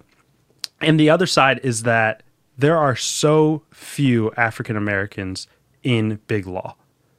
At my firm specifically, we have over 200 lawyers that work there, and there are 5 black ones, one who's partner. Only one who's partner. And she said before she was partner, there was one partner, and that partner has since left, and she's been the only partner there for a very long time. And when I tell you that the firm that I work for is very progressive and was the reason why I picked this firm, because they care about diversity, equity, inclusion, very much so. And they taught the talk, they walked the walk. And they only have one partner, and they only have one, and that's a lot. Because if you look at most other places, they have 0. And this firm, I believe, was like one of, if not the first firm to hire a female partner in the city of Philadelphia. So, I mean, what's considered progressive to the law field is exactly the reaction that I get from everyone else. That's like, what? That's progressive? No, it's all relative. Yeah, it's super relative. Yeah. And so I intentionally picked this place, and I do have other ideas of my own about what I plan to do while I get in there that I won't share publicly. But I say that to say that you have to think about these things. You have to think about the morals of the situations that you're getting yourself into. And the thing that I've really kept coming back to is, if not me, it's someone else. If I'm not representing this person, it's someone else. And hopefully, God willing, I make it to a place where I can be a decision maker. Then I get to a place where I can say, hey, I'm not taking this case. I'm not doing this. Man, this is such an interesting dilemma to me, because I'm not a lawyer, never wanted to be one. My dad was one, and I knew I didn't want to be one when I was like 13. So I think about this a lot, and the most common place to think about it, though it is applicable everywhere, especially like in high-stakes situations that involve money, but the most common place is like when you think about criminal defenders and stuff. And the idea of the law is that everyone has a right to an attorney, which makes our law incredible. So that means even the worst people. Charles Manson, even though he didn't really use it, I think he represented himself, but he had a right to an attorney, and again, the slippery slope implication of that is brilliant, because that's why even a guy like that technically, yes, and you got to think that, like, if you're that heinous, like, the majority of the time, the law is going to work itself out. And obviously, that doesn't always happen. Right. We'll get to that. But, Sure. you know, I look at this and I think about some of the lawyers I know in criminal law, and I don't know a ton of them. Most of the lawyers I know, and I know a lot of lawyers, they're all on the litigation side. They're all on commercial. They're on civil stuff. They could be employment, stuff like that. But I do know some in criminal. And there's one guy I know. I want to be careful how I say this, though I would like to get him on the podcast. So fuck it. We'll just go the whole way. But there's one guy I know a little bit. My dad, he grew up, he was in my town, and my dad and mom were friends with him and his wife, and great guy. This guy, Brian McMonagle. Okay. He is legitimately one of the top 5 defense attorneys in the United States of America. That's awesome. So he was number 1, I think, in 2015. So right now, actually, going to go against my example here, but he represents Meek Mill. Okay. In that whole case. Okay. So finally, representing what I view as a very innocent guy, Sure, right? Like got a it. very fucked up case. Yeah, yeah. I say that because this man has never represented an innocent person. He'll deny this, as he should, but an innocent person ever. In Right. fact, this is the guy who got Bill Cosby off and then quit. And then Bill Cosby got found guilty until that recent whatever sketchiness or whatever. Sure. But the way he got him off was also like fucking crazy. Just unbelievable. Like, That's what you get paid the big bucks to that's do. what I'm saying. I say all this because, and people will cynically tell me I'm full of shit when I say this, but this guy is morally one of the greatest people you will ever meet in your life. Like, he is the salt of the earth, somebody who, if there's an afterlife, he's up there. one-way ticket up there. Right. Like, an amazing individual. And I on the beach a couple summers ago, I ran into him, and I talked with him like a little bit about this, but one time I really want to dig into him about it, where he can't, he can't talk about clients, obviously. Absolutely. But he can talk on a general level. You know, what's that like when you know a guy's guilty? You know he's guilty of like some bad shit too. And you still got to go in there and you have to make his case. Now, admittedly, I'm sure maybe at some point he did something, but I've never seen him represent a serial killer. But he's done murder trials. He's done, he did the Cosby one. He's done some crazy ones. And like, I'll speak for myself here. Cosby was guilty as fuck.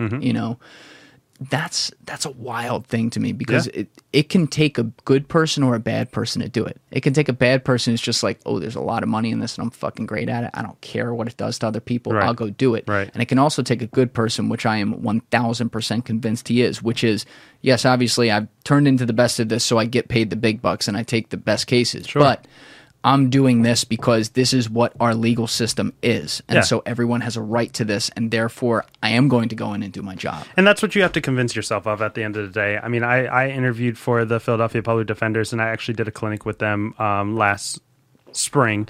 And, they ask you questions like that. Is there like a type of case where you think that you couldn't do? And I don't know necessarily why they asked that on the spot. But you have to convince yourself, if you're thinking about going into that work, whether private defenders, private criminal defenders, or public criminal defenders, is that you have to convince yourself that we have a system. And if you're someone like me who cares about the community and goes into it because you want to try to help the community, you have to believe that there are so many people who have been screwed over by the system that it's only right to make sure that everyone has the opportunity, regardless of whether they did the crime or not, because that's the way the system is set up, and you have to believe in that system. There's really no other way to think about it. Every single person should be given that opportunity. Private defenders may be a little bit more difficult to kind of wrap your head around. For me, it was very easy because I'm like, poor people are taken advantage of all the time. So I will represent anybody who can't afford to pay for an attorney. But you have to believe in the system. I mean, because otherwise, I don't know how you would sleep at night knowing that you potentially got someone who raped a child off and they're out there and could be doing it again. That's the thing, man. That's a scary thought. And I don't know if he did any of those. I haven't seen that one. Maybe he did. I don't know. But I don't know. And I don't know that I've ever really had that conversation with a defense attorney at all. Like how you sleep with that. Because these guys do know. I did talk with one guy once who's not a defense attorney, but he was early in his career for a few years. And the thing about his cases was, because I was asking about guys who were guilty, he argued them and he did them correctly, but he's like, they were obvious outcomes, right? And it wasn't like some wealthy guy paying a ton of money. It was like, this guy was a murderer. Like, that's how it's going to go. Right. Okay, whatever. And so he never really had to worry about that. Mm-hmm. But what about the guys, you know, the Ben Brafmans of the world or something? You know, what if somebody had gotten off Harvey Weinstein? Right. Like how, and I believe, and I respect her for this, but I believe it was like a woman representing him. If he got off, and he wasn't gonna, but let's say she got him off, how does she go home knowing that, like, even if some of these girls came out of the woodwork, you know this guy. Yeah.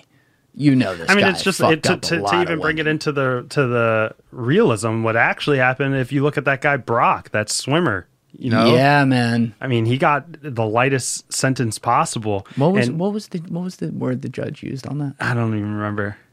Was that the one where he said like affluenza or something? No, that was a different one. But that was like a car accident, I believe. This was the Stanford swimmer, Brock Turner. Yes, yeah. Brock Turner. Yeah, and so like if you look at that, I mean, I don't know. It's hard. I mean, it's a really difficult thing that you have to struggle with, and I'll even bring up, just for the sake of bringing it up so that I can sleep at night, is that the same is true for the prosecution, right? So I believe statistically it is more likely the opposite way, where it's like you're representing a guilty person, they get off free, because our system is supposed to be set up where we would rather have, 100 guilty people go off than send an innocent person to prison. But that doesn't mean that innocent, and my father's the perfect example because he works with those types of cases, doesn't mean that innocent people aren't sent to prison every day. You know what I mean? Yeah, in the nation. I won't say in every city, but in the nation, I'm sure every day there is an innocent person that goes to prison, and we have to think about that. And in my opinion, that's way more egregious. In the way the system's set up, it should be way more egregious. And so it's my number one fear. And so as a prosecutor, let's say you got a guy or a girl who you're not 100% convinced did this crime, but it's your job to put them away regardless. What do you do? Another one of my favorite topics you're bringing up.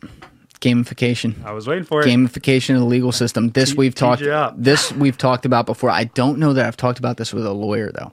So this is interesting. It's funny, if you Google gamification gamification prosecution, I think is what you said, or prosecutorial gamification or something like that, nothing comes up. So why don't you?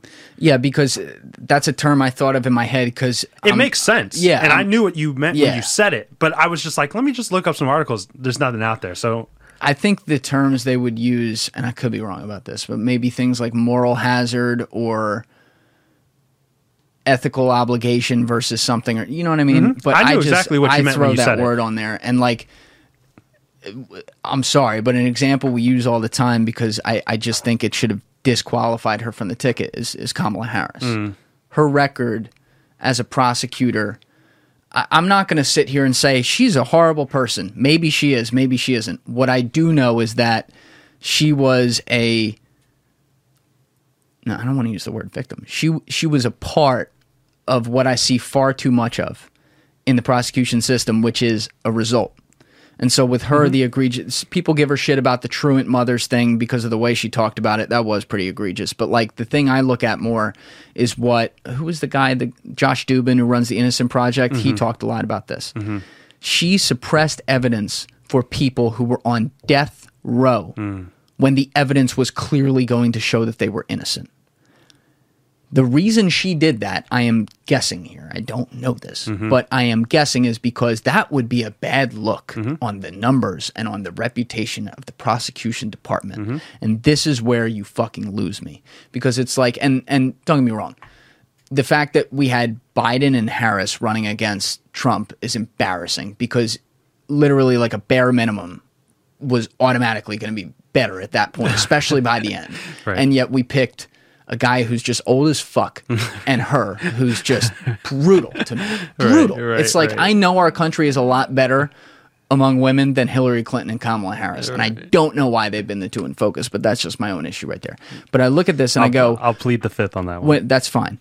When you start to go, and actually to your credit, like you weren't hot about that either in the last episode. So, and you're on record with that. And that's great because I don't think anyone should have been hot about the last election. But you look at her record, and when you go to that level even if it's gamification, you are disqualified in my eyes because you're not just like, it's already time you're fucking with people. Like when a judge gets a little gastric reflux and comes back from lunch in a pissed off mood and says 15 years instead of 10, he goes home that night. Right. Well, he just gave that guy 5 extra years to get caught up in the legal stuff. Like nothing. And I'll pause you there just because that was like the thing that really ate at me at my time with the public defense. I was only there for a semester and I only did preliminary hearings. But what I saw was a microcosm of what I know to be true in the justice system. And it's so subjective. Yes. And it really kills me as an analytical thinker, the way that you're taught to be in law school, why we can be okay with such a subjective way at criminalizing people and potentially ruining families. It was really disheartening for me to go in front of a judge and make an argument about a case, a low-level drug offense. Okay, this guy's got conspiracy and possession with intent to deliver, which is extremely common in Philadelphia. And I go up and I make an argument and I cite case law and I say, this is not criminal conspiracy. This is not possession with intent. And he's like, I don't believe you. We're going to let it go to trial. And the next day I get a different judge and I argue the exact, when I say the exact same, I literally copy and paste the Word document for the next criminal conspiracy, possession with intent. It's a little earlier in the morning. They already had their breakfast. It's nice to see you, Terrence Jones. What do you got for me today? Give the same argument. And they're like, oh yeah, this makes sense. We'll throw out the conspiracy.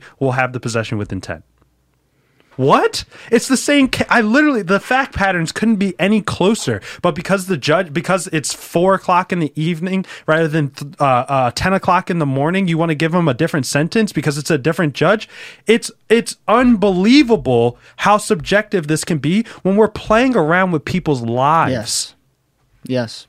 Did you read the book Talking to Strangers by Malcolm Gladwell? I am currently reading the book. No shit. Yeah, and it was funny because you mentioned Malcolm Gladwell in another podcast. I love him. I do not read for pleasure generally, and I have no problem saying that. But Malcolm Gladwell is the exception to that rule. I did read Outliers cover to cover, which is, I think, one of like 5 books that I've ever read cover to cover. And my fiance's mother bought me Talking to Strangers and a signed copy by Malcolm Gladwell, which is amazing. Great. He's a brilliant writer. He's amazing because he brings out all different perspectives, and I think he's even like I think he's a liberal guy. I don't want to speak for him, but he legitimately in his books, like there's no element of in my opinion, there's no element of politics to them. Everyone should appreciate them because statistics. It's statistics. It is what it is. It's not even just statistics, though. He puts humanity behind those statistics, and that's what and he's an amazing writer. He's so too. Good. But I guess if you didn't know what I was going to bring up, maybe you haven't gotten to this part in the book. But I think it's only a few pages, so small spoiler for you. It's fine. But there was a study done in, I believe, one of the New York City courts. I think it was maybe the Southern District, one of them. And it was on judges and bail numbers and their bias on how they would hand out these bail numbers based on someone's background, meaning their race.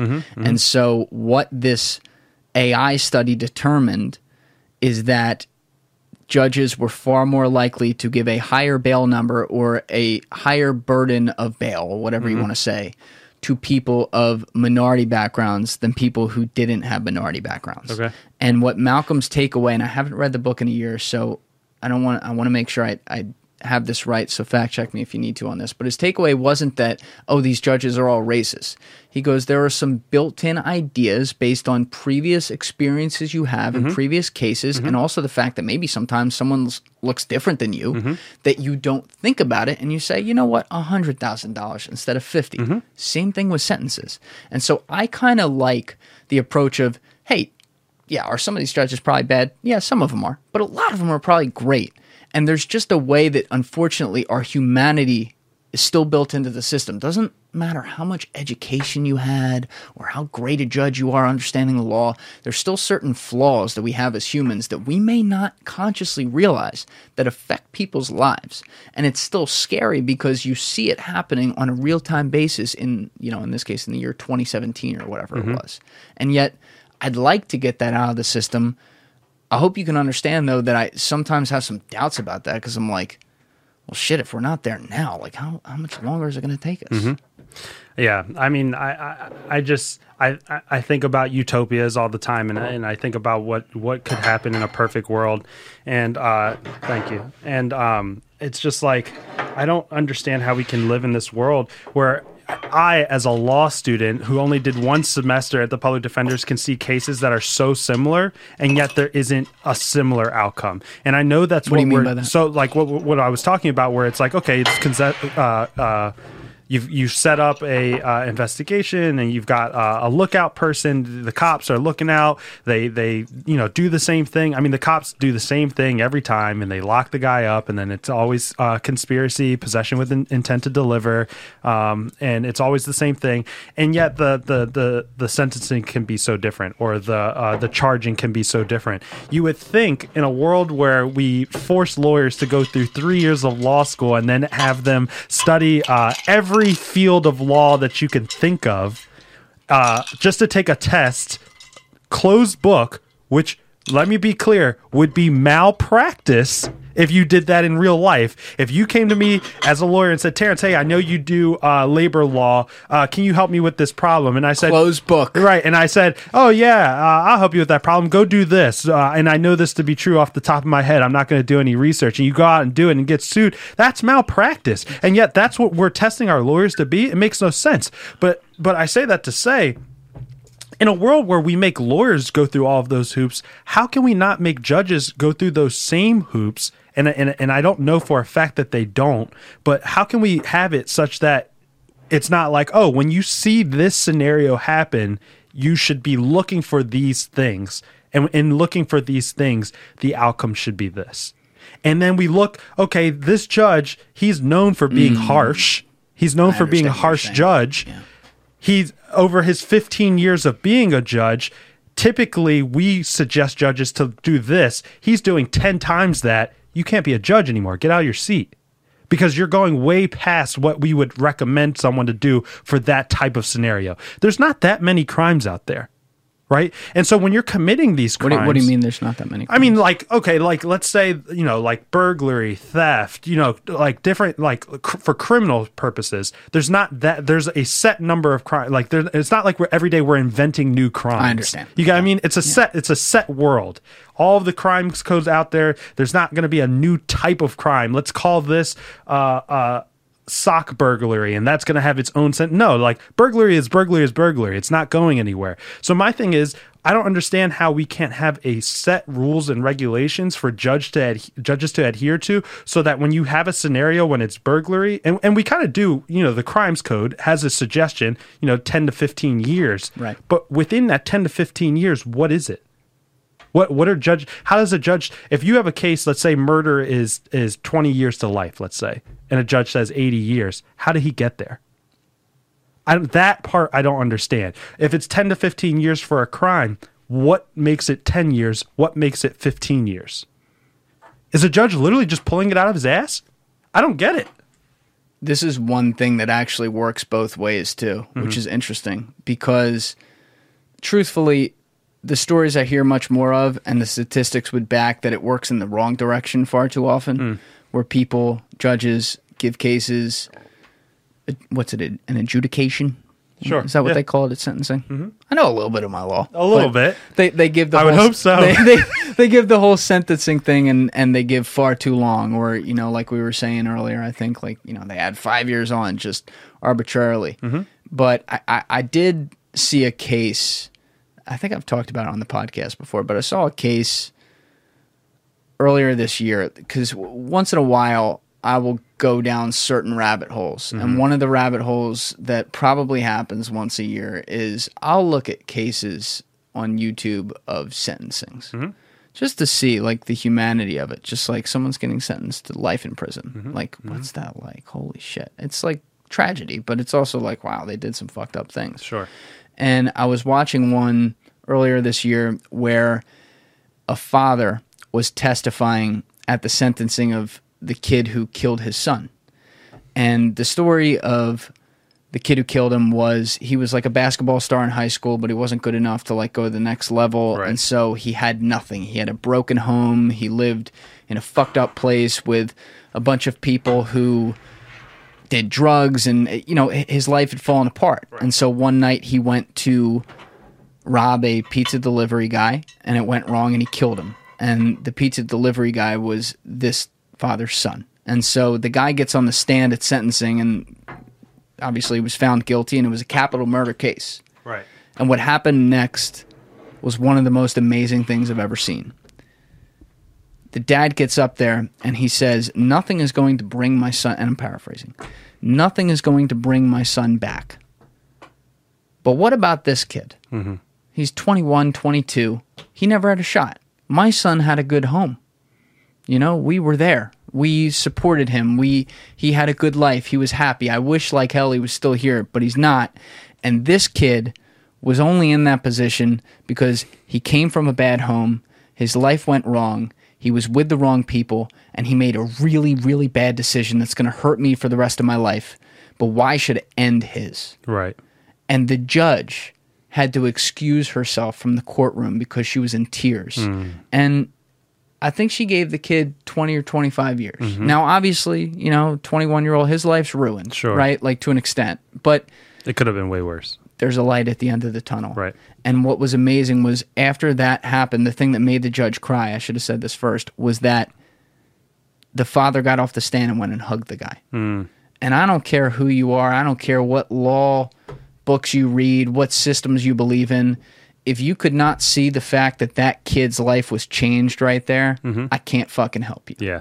Yeah. And so this brings up something that I was hoping that we would get into, because I think one thing that you do very well in this show is try to look for the nuance in situations. And typically when I recommend this podcast to other people, I recommend it to people who are looking for nuanced conversations, which I would hope would be all of America. I think that you have to look at every situation you have to attempt to look at every situation from both sides, because I don't believe the world is black and white. I don't believe you can live in black and white. And I think a perfect example of that is a show that I'm watching right now for the first time, and I'd be surprised if you haven't already watched it, and that's The Sopranos. You'd be surprised if I haven't.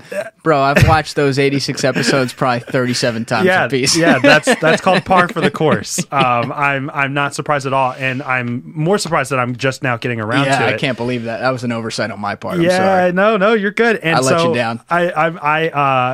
It's been recommended to me. Don't get me wrong. I've just never really gotten around to it, and I've never really put stock into it. And I'm almost done season 3, and I can very much so. I just finished the Pine Barrens episode. Oh, that's what Sydney and I watched last night, and I can see why everyone loves it. Yeah, but there's one thing about The Sopranos that I don't think people are thinking about, and when we talk about nuance of crime, I think about The Sopranos because everyone loves Tony Soprano.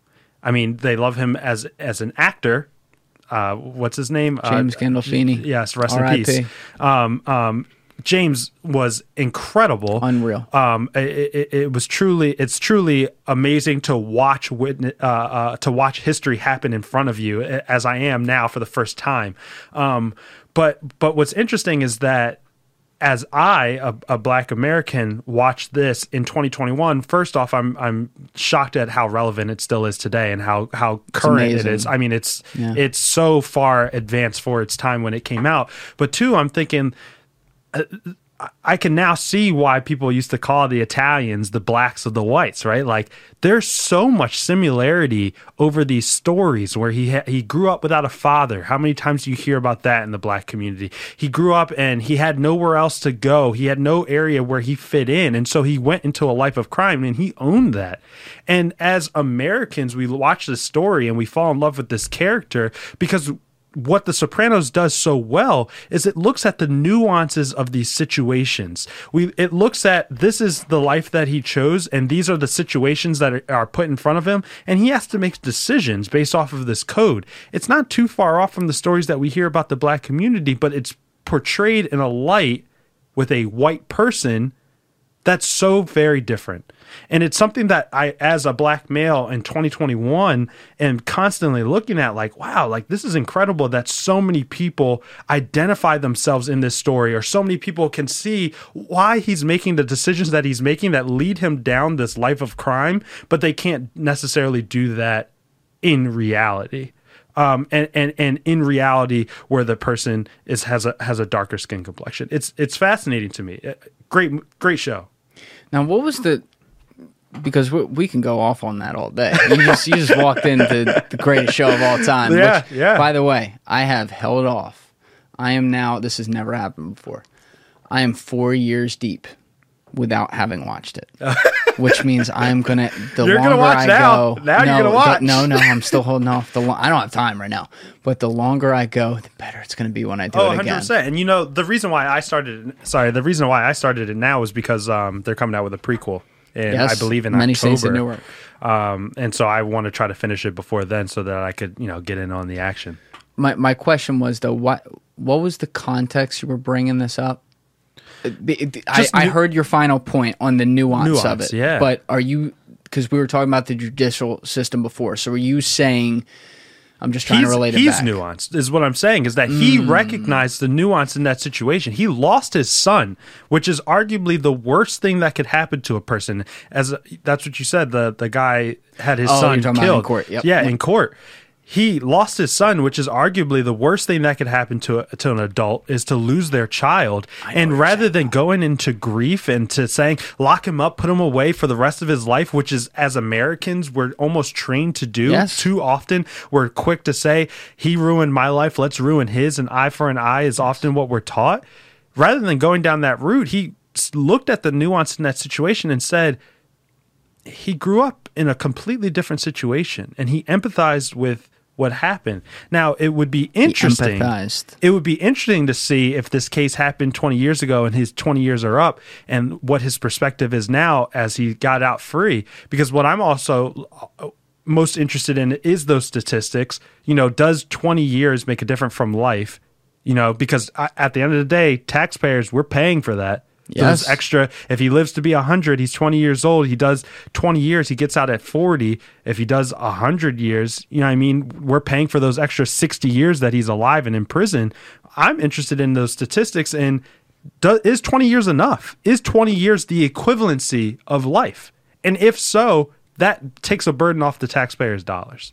All right, we're on a complicated cyclone right now because of what you did, which I like. So I want to keep the cyclone going, and now I'm going to pull it back to your Sopranos example. Because now I understood what you were saying when you were saying it first. I was just then connecting. I was trying to connect them back, and now my mind can kind of. I like that. That makes us think.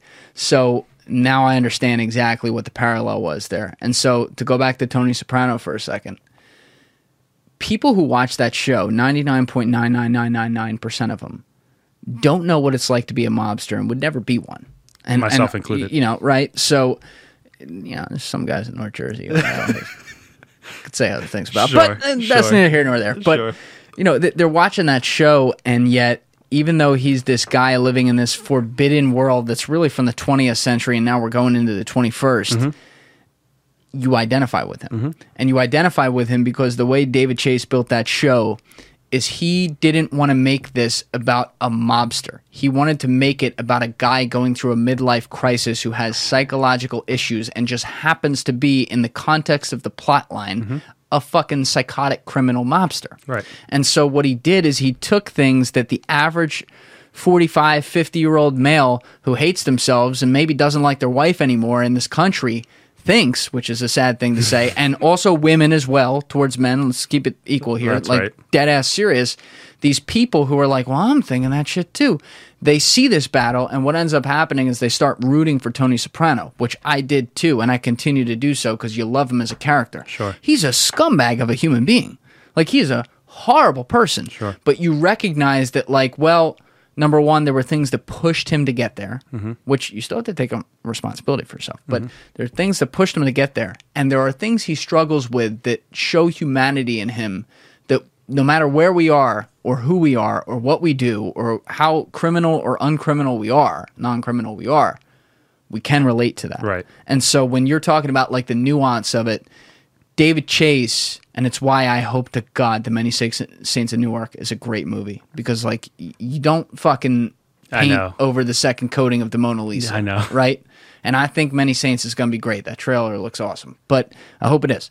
But David Chase had a perfect game. Mm-hmm. He portrayed a masterpiece that was built off of his own experiences growing up in North Jersey and understanding these people. I mean, I lived up there, right? Yeah, like, I drove by 13 Aspen all the time, mm-hmm. right? Like I was in these neighborhoods, and that's like the nice one. That's where he lived. But I was in these places. I know the places where they shot in the film. I lived right by the George Washington Slept-Here house, that's right? dope. So he nailed it. Mm-hmm. Like he fucking nailed it. And yet in the middle of nailing like the setting and everything, he nailed the guy who appealed to everyone around the country and in other countries because they were feeling human things. Right. So now to bring it all the way back around to the courtroom example.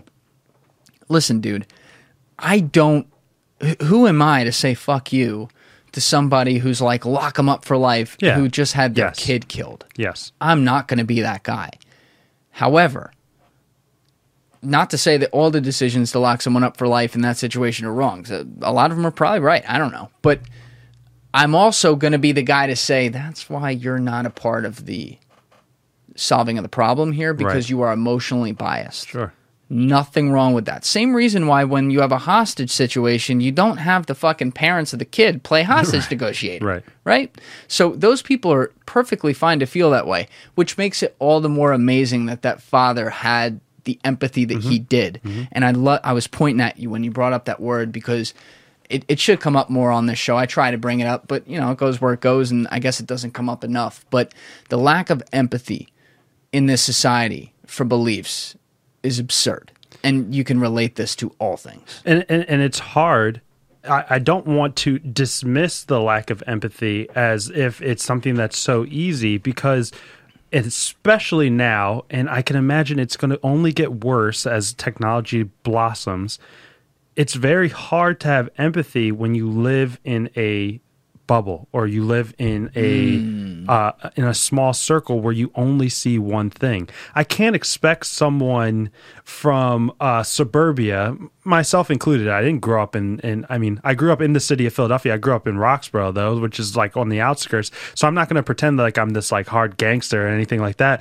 But I can see a world that exists why it's hard for people to fully understand shows like The Wire, right? Which is very similar. Show. Great show. Everyone, most people have it as a top tier show, but it doesn't. People don't typically get into the mindset of a character like Stringer Bell in the same way that they do with Tony Soprano. And part of that is because Tony Soprano's a main character. The show's built around him. You get to see every aspect of his life. Stringer Bell, he's not necessarily a main character. You don't get to see every aspect of his life, but that being said, it's also they're completely different, and it's a lot. I can imagine that it would be a lot harder for someone who's never experienced this to associate themselves or see themselves within Tony Soprano than they would with Stringer Bell. It's a great point. I never contrasted those two either. I mean, I have, because the time that I'm watching it, being a black individual, as soon as I watch it, I'm like, okay, right. Now I see why it's 1 and 2. Now I see why they're top tier shows, because they do a good job of showing the nuances of these situations. It's incredible. The Wire, I've talked about that on this show 3 or 4 times before. I will die on that hill. That is one of the greatest things I've ever seen. It's so good, and I watched it in Baltimore. Oh my God, you got, because you were down there. I was there. That's right. I was there. But dude, that is something that should be required watching for everyone, because honestly, there are actors in it, but it is a fucking documentary. It's so good, and The Wire specific. I haven't finished Sopranos, so I can't speak on it entirely. But the way that The Wire sets it up in the different stages, how each season kind of has a theme, and being in Baltimore and seeing it happen, it's just like you said, it's like a documentary. It's spot on. There are 2 scenes in there. I mean, there's a lot more than 2 scenes, but there's 2 on this subject matter that are famous scenes in there that stand out, that I think speak to so many different things. And before I say them, I will say this. I watched that show towards the beginning of my freshman year of college. And I watched it. I watched that my senior year. Bro, I watched it in like 4 weeks. I mean, I was like, every free moment, I'm like, this is unbelievable. Yeah. And I called up my dad, who's like, my dad is like, how would I describe him? He's a regular, just Republican guy who's just kind of, he lives in his world a little bit, like in a beautiful way. By the way, which is easy to do if you know this neighborhood. Sure. Actually, because we're not in an urban environment where you're getting all of these things. I mean, this house is beautiful, right? Yeah. And it's in a location where it's very easy to only connect social, like via technology. What's funny though is my dad grew up in a completely biracial town, so he has that, like, when it comes to like social issues. I don't know how I want to say this. He kind of, I don't know the words I'm looking for because I'm going to say them wrong. Don't get me kicked out of this house. No. When it comes to social issues, he was just always so supportive of them that I think in his mind, he's like, well, everyone should just always be supportive of that. Like, even, and like I say this now just because people lump in like being a conservative, like Trump and all that. Right. Nuance. It's like kind of an assumption to him. Like, you should just, everyone's the same. Right. Like, do your thing. Like, his friends were all white and black, and it's like, that's what the fuck. Yeah. You know what I mean? Yeah. So he has like a very beautiful kind of almost like rose-colored glasses view of things. And so what's interesting is I remember pointing that show out to him, and he's like, it's about what? And I'm like, the drug trade in Baltimore. It's fucking crazy. He's like, well, why do you think I would want to watch that? I'm like, it's just good. And I'm telling you, dude, I think he got through the first 3 seasons also in like 3 weeks. And he was like, I can't believe shit is like this. And it's amazing what technically a fictional TV show can do to show you that a place that's, by the way, like 75 minutes from here has a 6-block radius that's beautiful.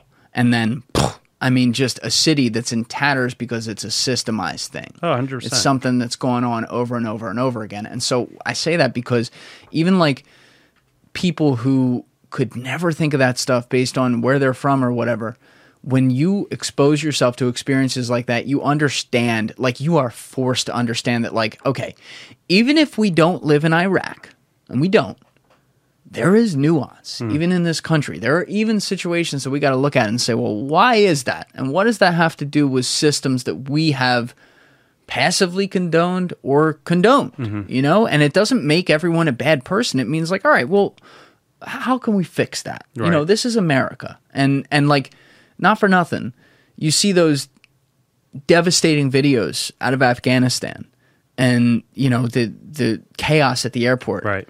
And you see these people holding on to moving airplanes just to get the fuck out of the country to try to get to America on a moving jet that they have no chance of staying on once it gets up to a certain air pressure, because falling off that jet and dying is going to be better than staying where they're at. Yeah. And they know that. They by know the way. that. It's not like, let's not pretend that these are dumb individuals. They fully understand the situation at hand. But my point is, they don't know, like, just because that's true doesn't mean that still here we may have the best system. We can't look to improve it in places where we've fallen behind. That's what I'm trying to say. And that's the biggest point. It's the biggest point that you can say. And the reason why I say that is because so often, and this is, I will admit, definitely an old school train of thought. And I would hope that by the time our children have children, this train of thought is completely gone. Hope so.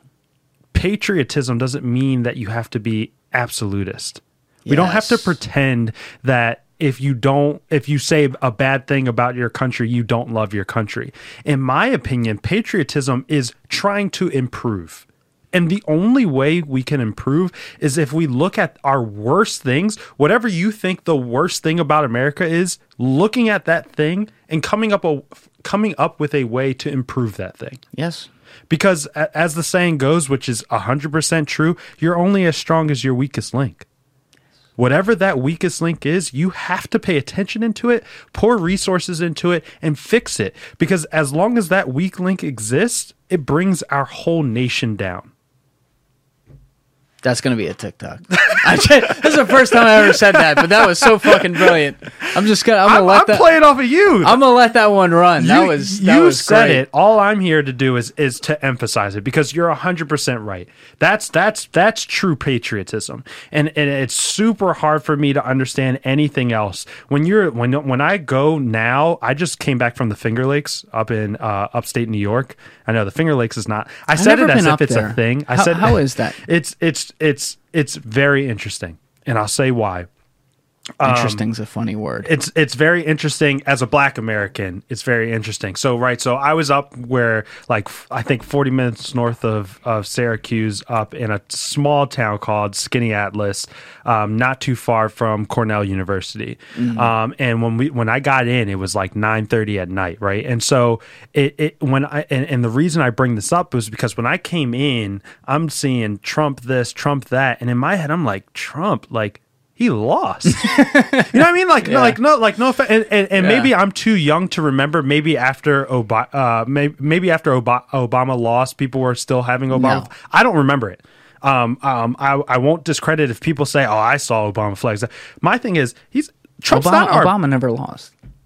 There would have never been a McCain flag. I'm gonna correct it for you. Well, what I'm trying to say is that I don't remember still seeing Obama flags. Bumper stickers is a different sign. But when Trump was in presidency, I don't remember people still having Obama flags, and maybe they did.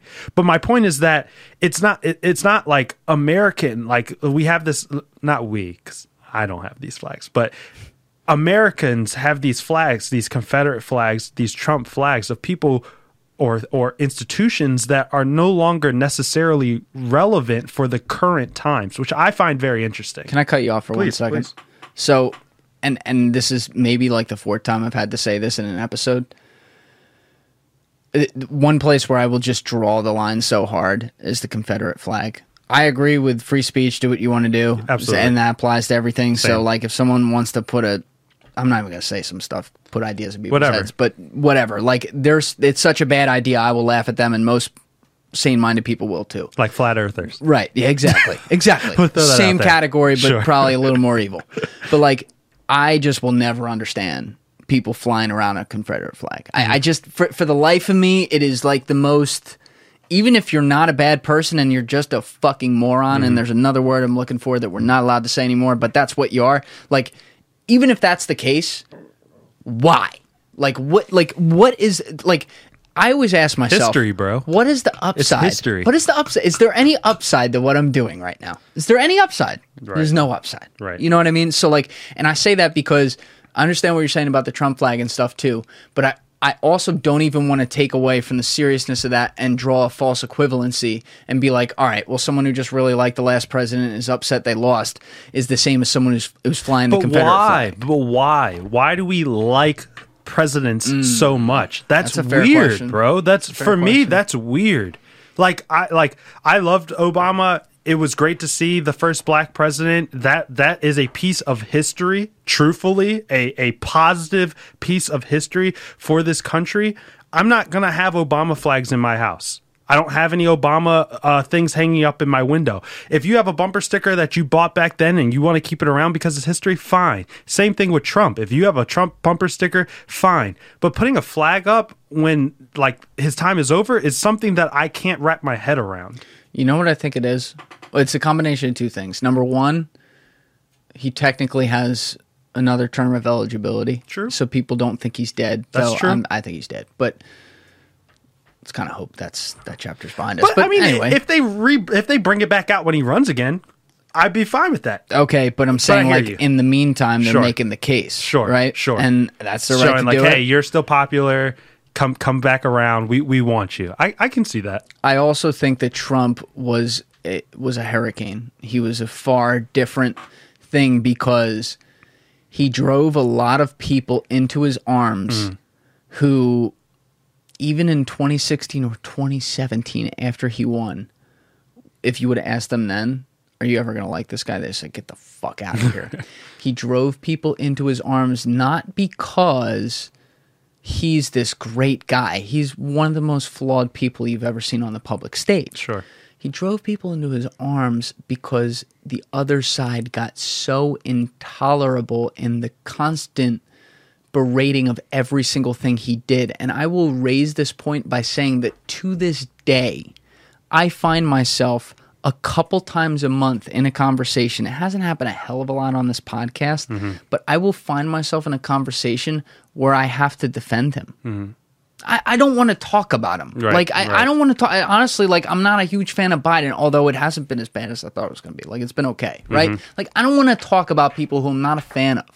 But when people, it's never enough to go 150, right? They have to go 600. And it's then people will be like, he did this, and that. I'll be like, well, wait, no, he didn't. Right? Hold on a minute. Right. And He's polarized. That's what I'm saying. He's polarized. I could do that about Obama because I was a fan of Obama's first term. Right. I was not a fan of his second term. Right. But that's why I was a Trump guy in 2016, which I figured out because I didn't know that at the time, but I was more repelled, not even by Obama. I'll give him credit. Obama is actually on record being an open dialogue guy. Right. It was more the people behind him and his party who went the other way and they repelled me. And so I'm like, this guy's a savior, right? Right. And so that ended up being wrong. But the idea of what repelled me, I think I was still kind of right about. And I remember looking at his presidency and I didn't feel like I had to defend him a ton. You know what I mean? I felt like it was pretty straightforward.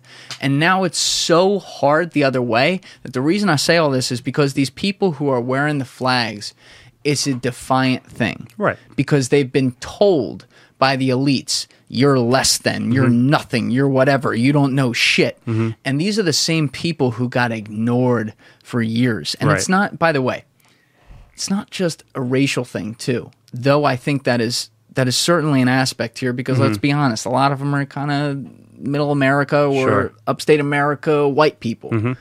I always look at the signs we missed it was before this, but in 2011. Because have you ever read Dr. Steven Pinker? No. From Harvard? I'm going to send you his book. Yeah, please do. It's incredible. He writes data backed. Okay. About how humanity has continually progressed. So, in a way, he constantly reminds us that, hey, I know we're complaining about all these things right now. We're right. But look where it was 20 years ago. Look at how everything from sustenance around the world to, supply of water to basic availability to live, not just in this country. I'm talking the most, unfortunately, poor places in the world and how we've improved. One of the things that he identified that really changed my life, though, was the data behind the wealth gap. And what he found, and the graph, it's inarguable. It's a fact. This is not an opinion. It's a fact.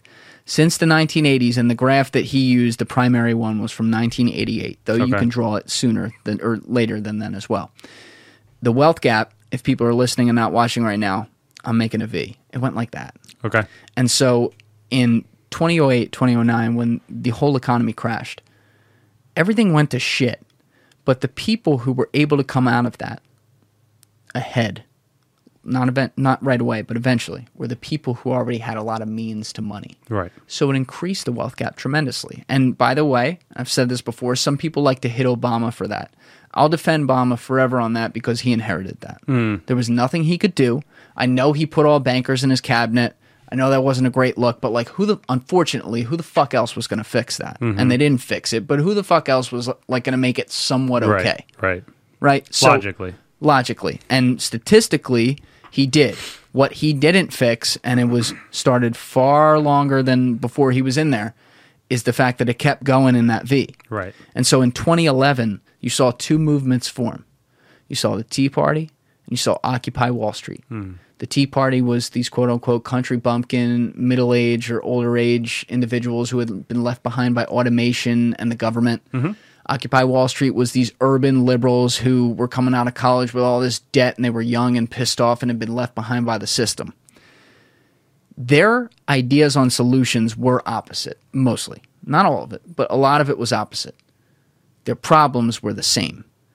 And what they didn't realize is that they had much more in common than they did differently, and they drew it along lines like race and on geography and things like that. And then what happened was in 2016, the two people who probably should have been the two final candidates, Bernie Sanders and Donald Trump, who were opposites, came out and spoke to the same problems to the same people, and they just divided That's interesting. them.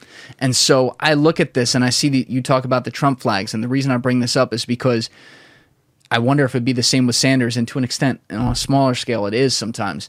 These people didn't see Sanders and Trump as like the candidate for president. Right. They saw them as the savior who saw the world the way they did and actually spoke, whether or not they walked the talk with what they said. And I could make the argument that both of them in certain ways haven't. They saw the world the way those people did, and they saw them. Right. They didn't look this way while the people were looking at them from over here and saying, "Can you hear me?" They actually heard them, and they spoke to those problems. Right. And so I get it. Like, the tribal nature of Trump is that, and you saw it with Sanders in 2016 when he got fucked over. You saw people who didn't come out and vote for Hillary. Right. And they had, to this day, have the Sanders flags. Spiting 'em, yeah. Those people didn't view Bernie Sanders and Donald Trump as like the president. They viewed them as the God. Right. But I still hold by my statement, Bernie or Trump, that it's weird. It's Oh, weird. it is. It is. No, for no, me, it it's is. for It me, is. it's weird. It is. And the reason why it's weird is because it's like you're basically putting the president on a pedestal, which we do, and I understand that we do that, but I think is very problematic because we make the president out to be something that it's not supposed to be. We blame all of our problems on the president, and I say it only because, hopefully one day we'll have a female president, right? Yeah. And so we blame all of our problems on the president. We also like to glorify the president, but realistically, it's just a position. And the sooner that we as America come to the realization of that, the sooner we can try to move on, because this whole idea of it is weird. And something else that you said to me that kind of resonated with me was about kind of like their intent. And Dylan kind of talked about that in his episode with you about Not for nothing. That was one of the best things I've ever heard. what. What he said. Yeah, about that intent. 2 minutes is two of the best minutes on this podcast. So I didn't actually get to it. I just heard the clip, and but intent versus impact is something like, if you're really into like social justice and things like that, is a conversation that often comes up. Or maybe it's not social justice. Maybe it has to do with my like Jesuit education. But intent versus impact was something that we talked about a lot. And you think about.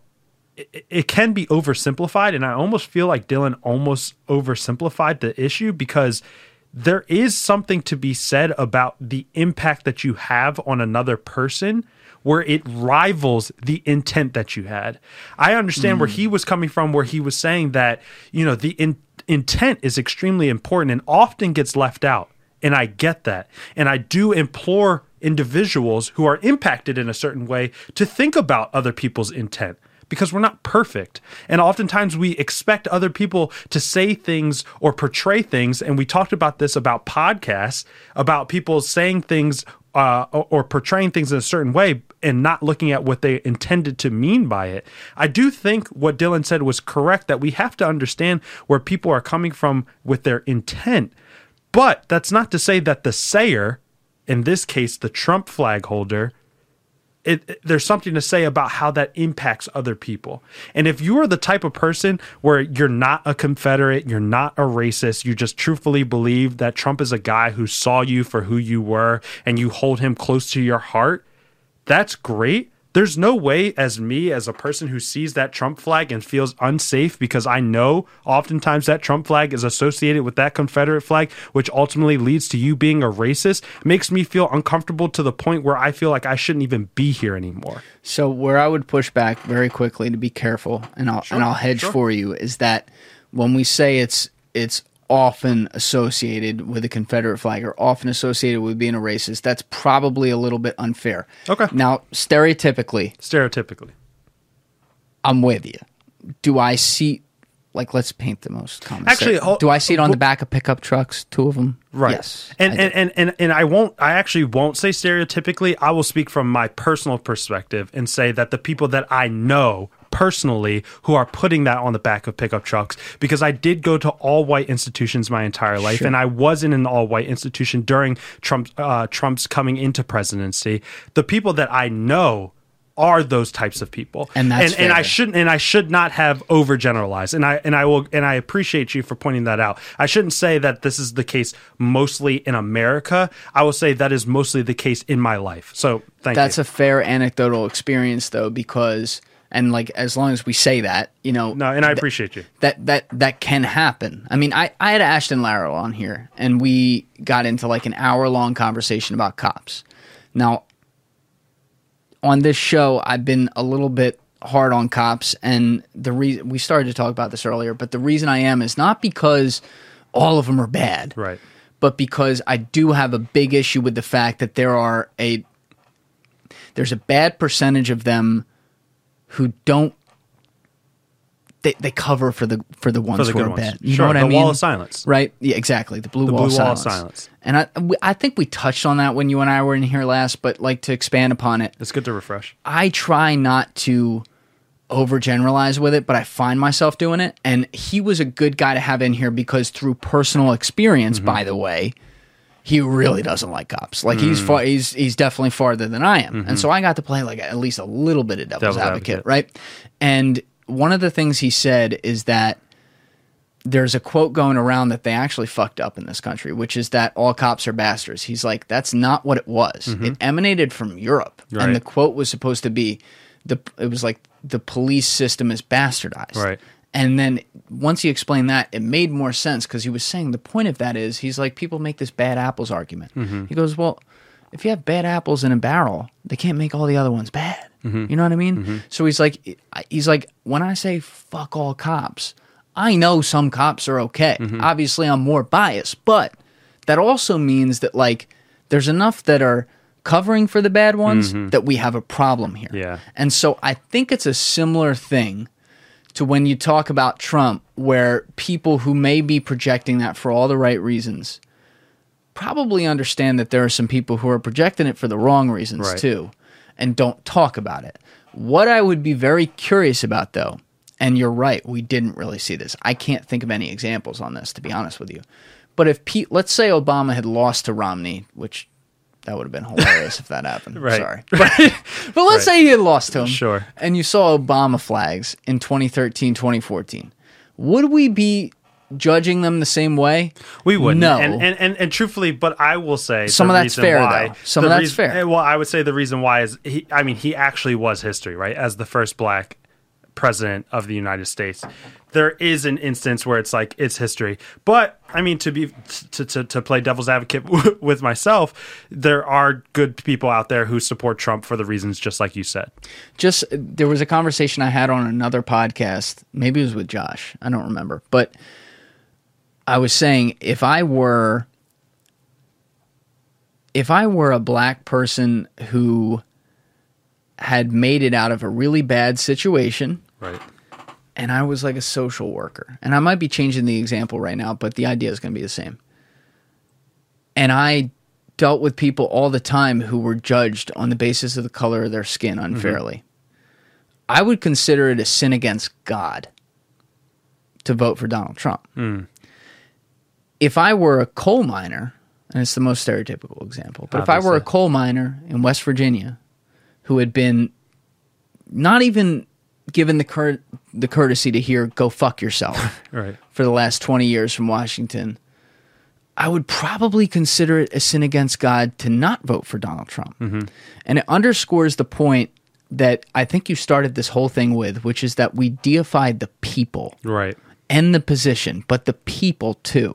And it really changed with Trump and Sanders, and obviously Trump won, so it's on a whole nother level with him. And that's what I was hoping to get across, adding to your point. And it's like, that's the problem, because a lot of these people will then eventually go along with that because they're told "fuck you" for Right. doing it. Right.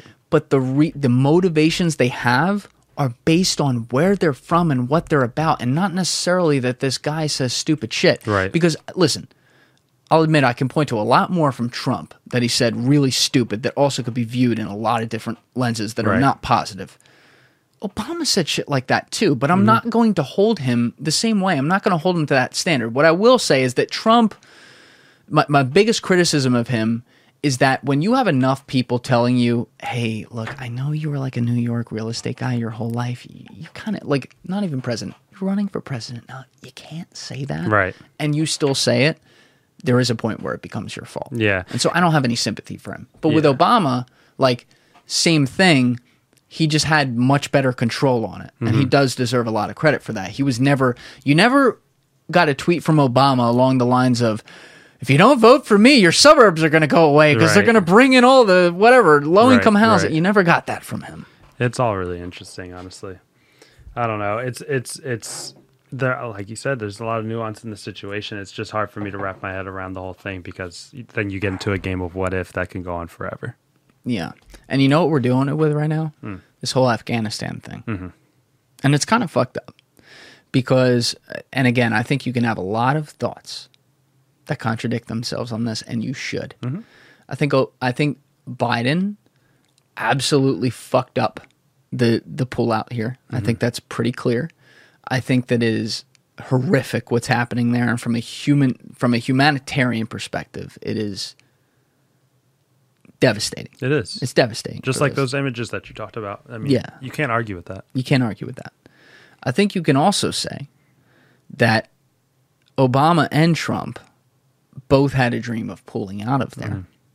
That was clear, and Trump was able to actually, a positive of his presidency was he was able to start putting the plans together to be able to do that and end this endless war, because one thing about America, we are awful nation builders. So it's also not our job. And so, you know, I see a lot this week. I do see some interesting tweets, some funny tweets that point back to George Bush, but I don't see enough of that because it's like, well, where did this start and where did it start to go wrong? And what we then turn it into in the cells in the media is like, well, it's Biden's fault or it's Trump's fault. Right. Prisoner of the moment. Exactly. That's what we call that. And they all seize on it too. They all blame each other. None of them are innocent here. You saw, I mean, Trump doesn't have any attention anymore because he was fucking censored, but it's a different issue. But, you know, he came out on whatever the fuck and was blaming Biden, and Biden came out and nudged Trump. And it's like, okay, like, they're all political animals. They're going to do that. But I see everyone breaking themselves up about it, and suddenly everyone's an expert on Afghanistan, which they probably haven't thought of in like over a decade. Literally. I've thought of it a little bit, but I won't call myself an expert by any stretch of the imagination. You saw what I said. I was like, I can't. Yeah, man. But it's a prime example of what we do with tribalism in politics now, because it can never be like, hey, all right, there's a lot fucked up here.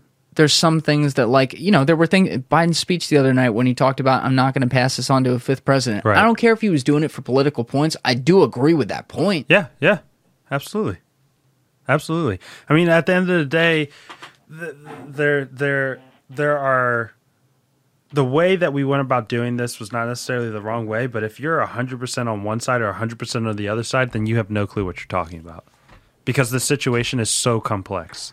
And a lot of these situations are so complex. And so I try to put myself in that seat making those decisions. And when you think about the decisions that Biden had to make, it's really unfair. But at the same time, he made the decision, so he's got to sit with it. And he kind of said that. He kind of said, you know, the buck stops with me. I'm the president. I made the decision. This is going to be on his legacy, and to a certain degree, it should. But I think what you were alluding to is that there was so much that led up to this, and he was put in an unfair situation. And if you can't see that, you clearly don't understand what's going on. Yeah, I don't know how often I've said this, but it should be said more often. I just don't, at this point, like, data is data, and I'm not sure you'll ever see I hope you'll never see a more damaging presidency by data on like an economic and social discourse presidency than George Bush. And I know people on the second part will say you're crazy because Trump just happened. I'm serious, man. Everything ties back to finances, and George Bush got us in endless wars, fucked up everything along the way, and then managed to screw the economy in a way that hadn't been seen since the Great Depression, and in a way was every bit as bad. We just couldn't physically see it as much as you could in the Great Depression because of resources that are available now. But, you know, this whole buck, I can't help but think this week, just be reminded again by how damaging that was. And I know, like, a lot of it was Dick Cheney. He still hired the guy. Right. He still hired the guy. And so sometimes I see us like fighting over, these Obama-Trump crowds. And I'm like, I mean, Jesus Christ, guys, like, look where this started. Yeah. You know what I mean? Yeah. And it just, I don't know. Weeks like this make me sad because it reminds me that everything is going to be spun. Right.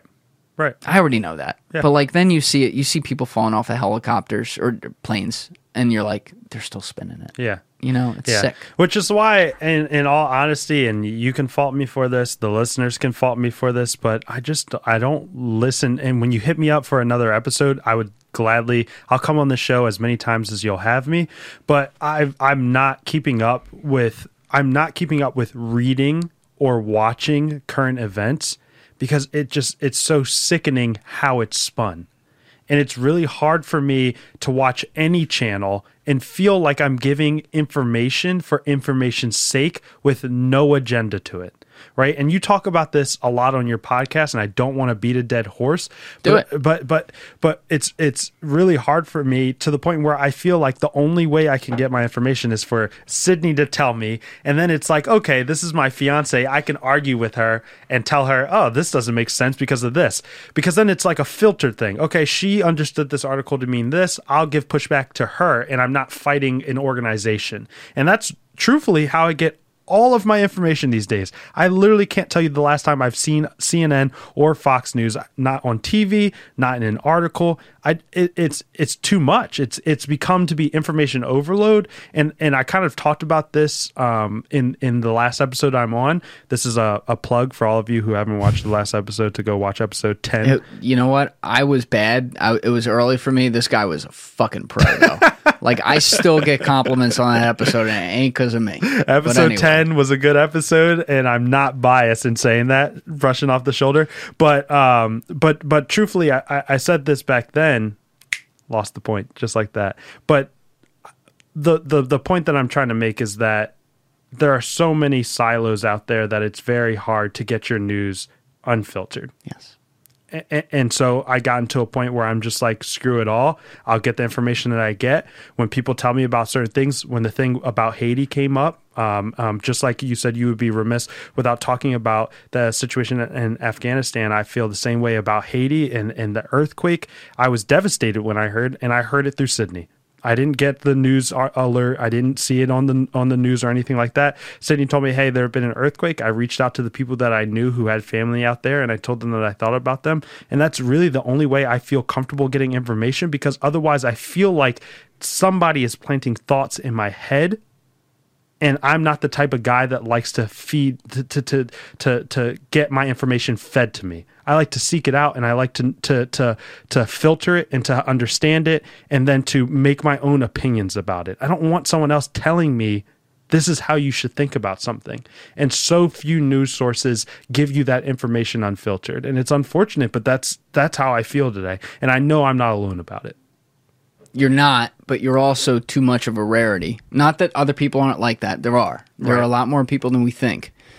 But that's why I value your perspective so much. And that's why you were so popular the first time you were on here, and why people, who found the show later went back and they're like, this guy's fire. Because you do have a point of view. You fall on the liberal side of the spectrum, Absolutely, which is exactly what I want. I want people from the liberal and conservative sides and everyone in between on here.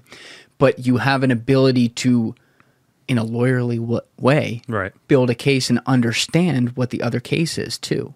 And so that's why I'm biased to say this, but I'm fucking right. I'll die on this hill. I hope that in the future, guys like you will run for office. Even if everyone who's listening to this show wouldn't vote for you. Like, some of them wouldn't vote for you. Some of them would, some of them wouldn't.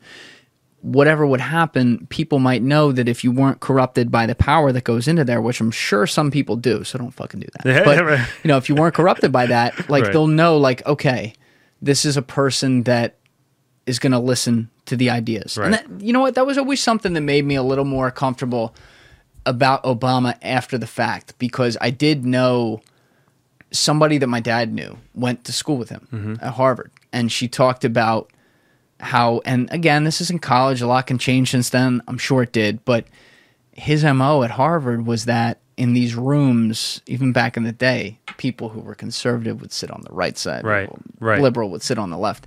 He would sit in the middle. And it was clear he fell on the liberal side of the spectrum, no doubt about it. But he was the guy who would listen to everyone else and then restate the cases. And even if he was taking the left side, create it in a forum where everyone could appreciate it and see that they were heard. And it's like, when I look at people on the left and right side, that's what I want. That's more than, and unfortunately, that's not what sells anymore. No. I mean, you even see it now. Like, one of the things that concerns me the most is cancel culture. Well, it's now started to infect both sides. It started left for years. Now it's right. You see Liz Cheney do what she did, and she went to get, and you know, I'm never going to equate someone with their father. Let's get that straight. They're a different person. Yeah. I fucking hate Dick Cheney. I Liz appreciate Cheney's that. a different person, right? She does something that's unpopular, whether you agree with it or not.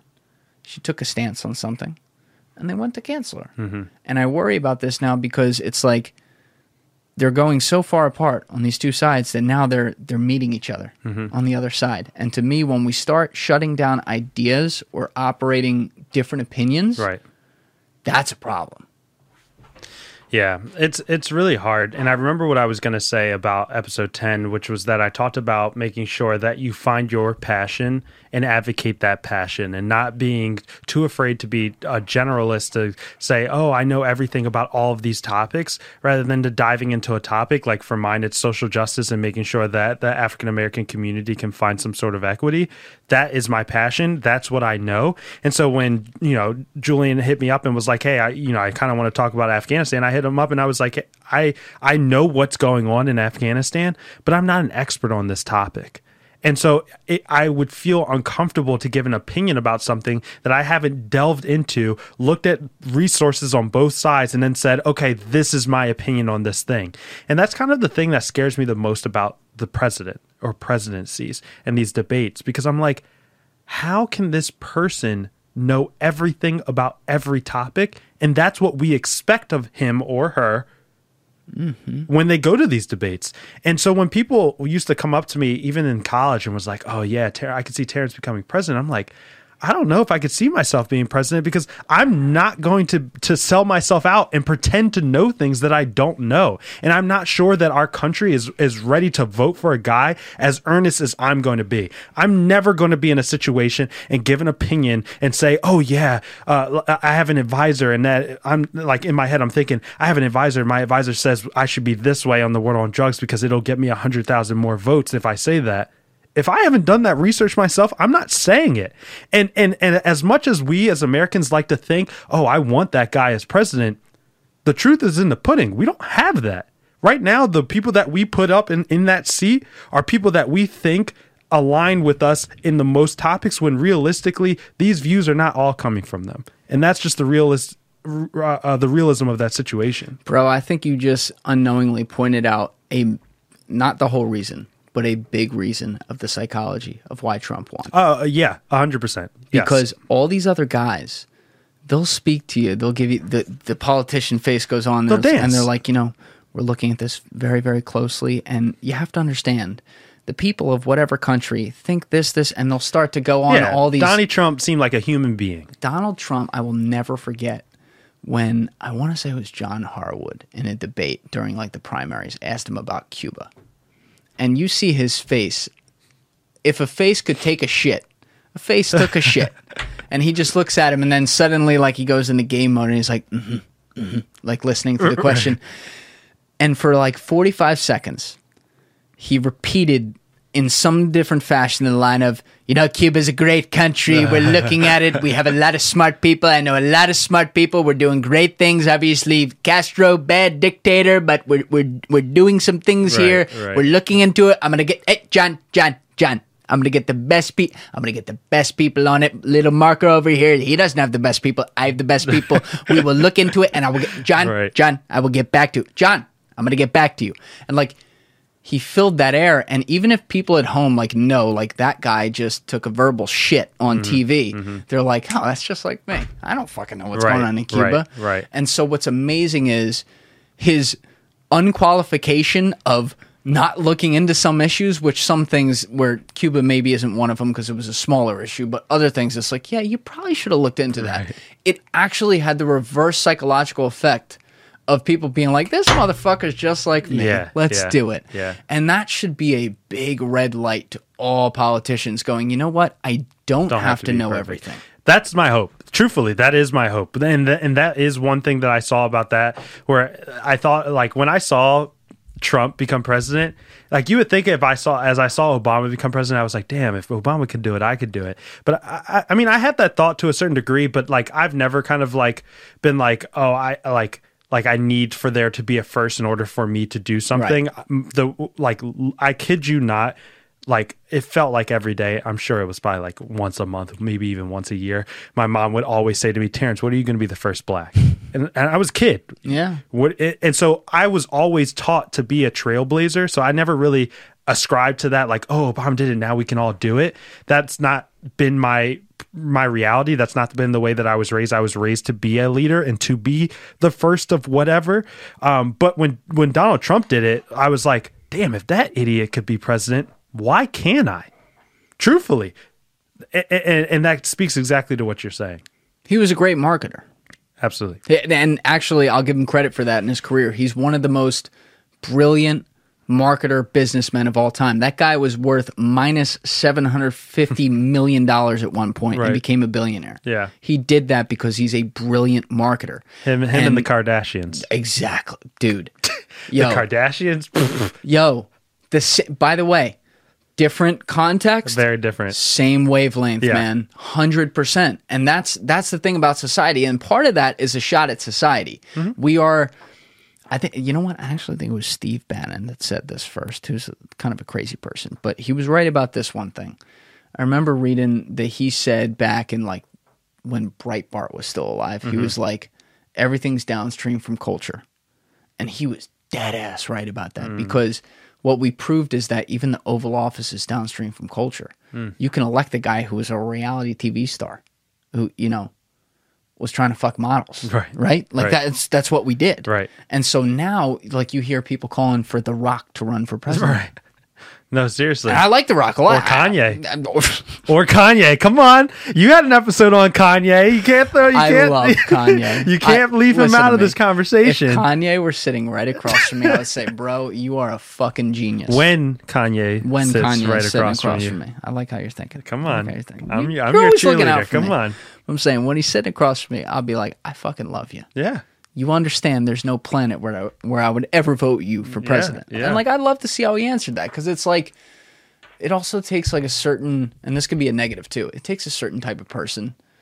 Like, there's a lot of negatives to that, but it's also, you have to have some level of pragmatism to you. Like a pure creative, you know, I wouldn't vote Michelangelo president. Right. You know, the guy who painted the Sistine Chapel. Sure. That's the guy who's constantly looking at, well, what if I did that? You know what I mean? Right.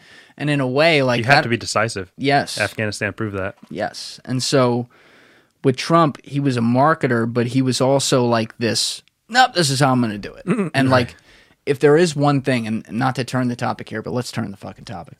We're always turning topics. Yeah. If there is one thing that I think will be very interesting to see in the context of history as to who comes after him and what they try to do, one positive about Trump that was also a huge negative for him, just depended on the situation, is that he didn't give a fuck.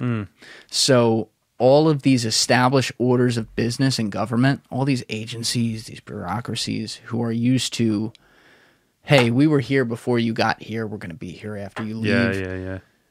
He kind of had nothing to lose with them, and it hurt him. You know, telling the CIA to go fuck themselves probably doesn't help you. But it also made him, it also helped him at least point out that we do have some problems with groupthink there. Right. You know? And that's why Drain the Swamp became such a big slogan. Took the words out of my mouth. Yep. And so, I mean, as far as you look at it, we've gone back to the established order kind of right now. And in a way. For now. For now. In a way, I get that. Yeah. But looking long term here, I do think about the power of bureaucracies a lot and like the unknown things. And you're always someone who's advocating for the rights of individuals and the freedom and things like that. And I don't think that stops. And in fact, I know it doesn't stop with just like rights based on who you are as a human, not the color of your skin, not your gender, whatever. It also goes to all of us, like, what are our rights in the eyes of a government body? Yeah, what are yeah. our rights in our own home? And so, obviously you've seen a lot during COVID and everything, but you can tie it all the way back to like what Edward Snowden pointed out, what the government was doing. And now you look at a guy like Trump who went in to drain the swamp, kind of left a part of the swamp, in my opinion. Right. And now we're full swamp again. And it's like, is that going to affect our agency as individuals in the future? Right. I don't know. So I don't know about the agency, but I'll tell you this. One thing that I'm definitely excited for is this new generation to come into power and kind of like the old generation to phase out, because the one thing that excites me about this new generation that's coming up, right? I'm the oldest of my siblings. My youngest siblings are twins. They're 15 years old. So I kind of get a taste of that culture, that 15-year-old culture, is that they're so politicized right now because of the media and everything. It's so far reaching, whether it be TikTok or Instagram or Facebook, whatever their social media of choice, they have it in front of them. So they're forced to think about topics that we weren't thinking about until college. They're thinking about it in middle school. My siblings knew about Trump and Obama and the importance of their presidencies at such a young age that it's interesting and it's fascinating, and I'm excited about this new generation to come in and be disruptors. Honestly, that's what they are. I haven't watched the documentary, but I've seen commercials for the one with Greta, the young. I think she's Russian, maybe, or Siberian. I think she's Swedish or something. Swedish, very far off. Yeah. But an advocate at a very young age, and I apologize for not knowing. And again, I don't really know much about her story. I haven't watched her document. I haven't watched her documentary. Never get over that. I haven't watched her documentary, and I don't know much about her story. But from the commercials that I've seen on Hulu, because I get commercials because I pay for the cheapest subscription as possible. The commercials that I've seen that she is advocating on a international platform from an extremely young age, and I'm not sure that when we were that age, we saw that as much. And so we didn't. No. We did. No. There's no way. I mean, the media platforms that were available when we were that age were not the same. And so we have this generation of thinkers, and she's not the only one. She's just the first one that comes to my mind, of advocates from the ages of middle school who know about these grand things like global warming and know enough about them to draw the attention of even adults. Yes. Who are willing to disrupt the culture and are willing to say, we understand that's how it's always been, but this is the way that we think it should be. The ability to have that thought process at an age like that, I can only imagine once they get to the age of 35, which is the age that you can run for presidency.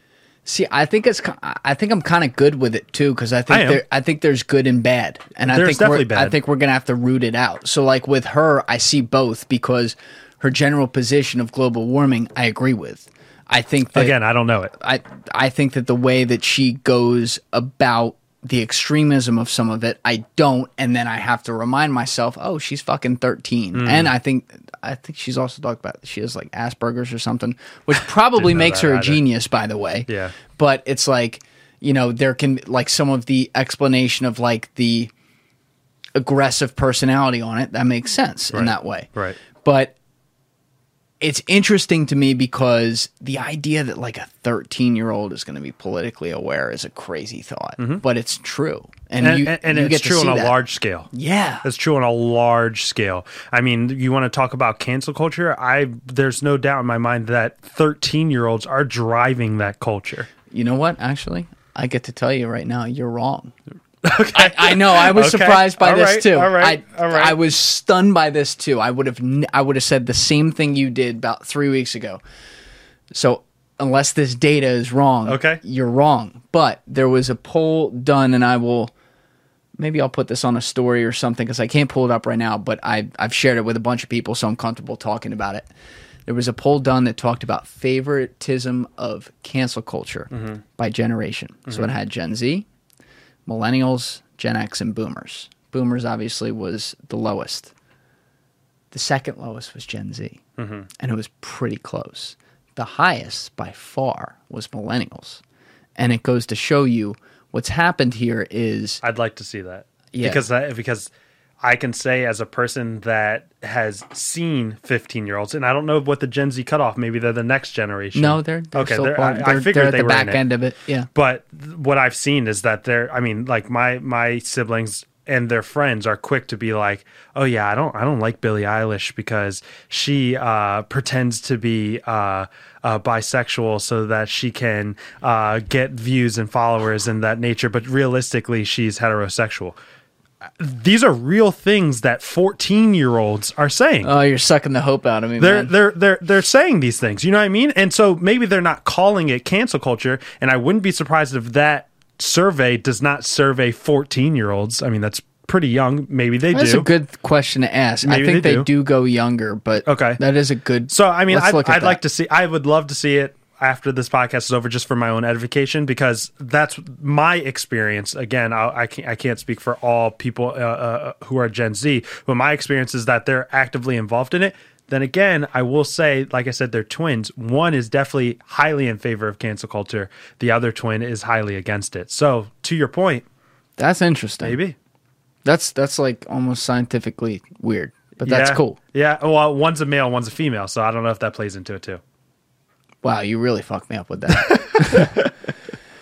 I don't know, and I do got to look at the ages on that. Sure. Because I don't know if they had a cutoff. That's a great question to ask. We'll So look at it together. That's why you're here. And So, all of you guys go out and look at it too. yes, please. As always, don't believe everything you hear on here because we're guessing just like you are in some ways. That's right. But I think that the awareness can be good. It's just a question of where do they take it to. Because, Right. look, my opinion is, I might even call it extreme in today's culture. It shouldn't be, but it is. I want everyone to live out there. And when they cross the line of free speech, get rid of them. You know? So, prime example, I've cited this a million times. I'll cite it. It's a perfect example. Steve Bannon was banned from, I think, like all the platforms back in whatever. Okay. 6 months ago, something like that.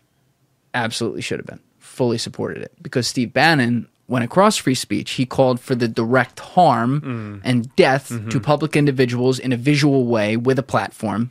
That's not free speech. That's Sure. violence. Sure. So my thought is you give everyone from the farthest left to the farthest right a platform. And then the minute they actually cross it, you take it down, which is why I also had a problem with the Trump one, because I don't know if you read the...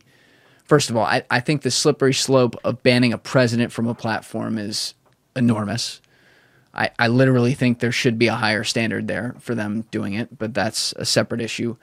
If you actually read why they banned him, it's one of the most comical pieces of literature I've ever read in my life.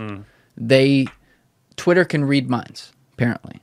They admitted it to me in their argument. And again, this is a prime example of where you're making me defend Trump. Right. I shouldn't have to. Dude, I want people who say moronic things right where I can see them. Right. That's where I want them. Yeah. And now I can't see it. But you know what? I want them right there. And so I see this with the culture of people trying to say like certain things should go as certain things shouldn't. If it crosses that line of violence, get it the fuck out of here because crazy people follow crazy things. Right. Right. But if That it is terrorism. Yes. I mean, let's call it what it is. It And is. I know that's what you're Actually- getting at. That's actually, 100%. I don't like to go extreme, but I will call it that because I mean, it is. It is a level of that. When you're inciting violence, Yes. that is terrorism. Because basically what you're saying is your platform or your viewpoint or you're saying whatever it is that I don't like about you makes you deserve violence against you. And thus you should change it. And thus you are using terror to change someone. That's terrorism by Fair- definition. Fair.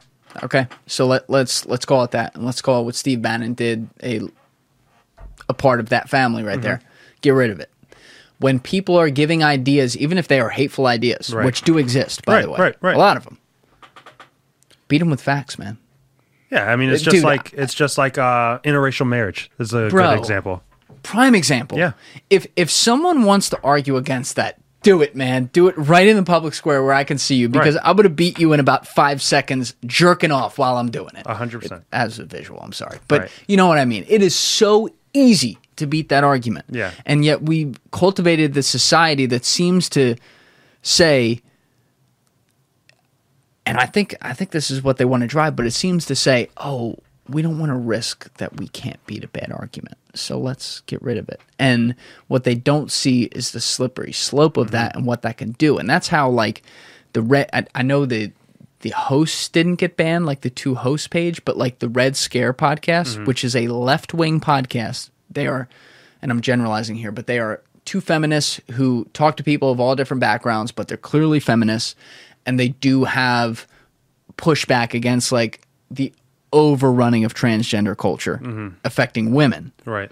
They were banned quietly during the whole banning of like all the conservatives and Trump during January and whatever. And that is a prime example to me of where does it stop? Where's the line in? Where's the And line that's all. And realistically, law school, that's really the only thing that you're learning from a legal scholar's perspective is they teach you to ask that question. Okay, you believe this thing. Where does it stop? That's what judges are faced with on a daily basis, right? And that's what the Supreme Court has to look at. That's the tough questions that we have in America. We believe in freedom of speech. Where do we want to draw that line? Does it go unlimited, including terrorism? Do we stop it at terrorism? Do we stop it a little beforehand? These are the questions that we have to ask ourselves as Americans, and these are the things that we have to think about. And I can understand all perspectives. It's just it's incredibly difficult. I personally align myself with what you're saying. I think terrorism should stop because we don't want to cause harm to other Americans. At the end of the day, big picture, under no circumstance should we be trying to bring about violence against other Americans. I think when we get into like racism, it brings up the question of what is harm. Is harm only physical? Like you're telling someone else to hurt physically someone else? Or does harm go with emotions? And that's why it is a slippery slope. And that's why what you said I can agree with is that it's a slippery slope because realistically, harm has been done to black people for such a long time. And when you think about, you know, the N word, for example, and that word affects different people in different ways. Me personally, Terrence, I've never, and I can say that it is a rarity. There are no words in the English or any other language that could ever affect me in that way. It's there's no one. But you can understand why people feel differently. But I can understand why people can feel differently. That was going to be my end point. No, 100%. Terrence Jones, the way that I was raised, the man that I am today, the security that I have in myself is such that there's nothing anyone could say to me to ever bring me out of myself. But that's not to say that the same isn't true for someone else. And so where do we draw that line? Do we say that harm can only be physical? Do we say that harm can be emotional? Or do we say we don't care about harm? Free speech is free speech. I say what I want. It's hard. It's really, really difficult. I think if you're on the line of emotional, unfortunately, you do have to deal with it because once you go down that slope, you're done. You're already on the slope. The conversation is the slope. Yeah, that's true. And it doesn't, by the way, doesn't mean I like it. There's a famous line that a lot of people have said where it's like, I may hate everything you say, but I will fight for your right to say, provided it isn't violence, right? I do agree with that because like I saw there was like a KKK parade somewhere, like maybe Georgia or something. This has got to be like 9-10 months ago. And people on social media of all races were retweeting the video and dragging it, making fun of it. It was great because it was like, look at these fucking morons in the middle. And they weren't causing any violence. They were just speaking their hate speech at the time. Look at these fucking morons in there. Nothing else needed to be said. Anyone with half a brain understood that at the time. And I was like, that is a prime example of things working. And it even goes back to like the ACLU. They started their whole organization, as crazy as this sounds, fighting for the rights of Nazis to do a parade. That was one of the starts. Yeah. And like you can't tell me they liked their clients. They didn't. They stand for everything those people don't, but they were saying, okay. You got to find the perfect plaintiff. Yes. At the end of the day, or the perfect defendant. You have to find it, and that's how you move the needle. And there's a lot of cases where you'd be surprised who the defendants were that pushed different social issues in different directions for the Supreme Court based off of who they are. And that's what the ACLU is very good at, is finding that, having an end goal and disregarding who they use to get to that end goal. And it really is amazing. Dude, that's the perfect spot to end it. Yeah. Awesome, man. I waited to bring you in a little bit. It's like there's certain people on this podcast. I'll name a couple names. You, Mike Spear, and Jim DiOrio are people that, like, my battle is don't bring them in too much. Keep people wanting more. Yeah. But you're fucking awesome, man. And I hope, as I said last time, I hope we have leaders in society who think like you. And even if they're from, we're going to have people who are from different realms of the political 100%. Aisles. 100%. I want to burn down both two parties, but I'm saying, like, we're always going to have different opinions regardless of whether it's parties 3 or 4 or whatever.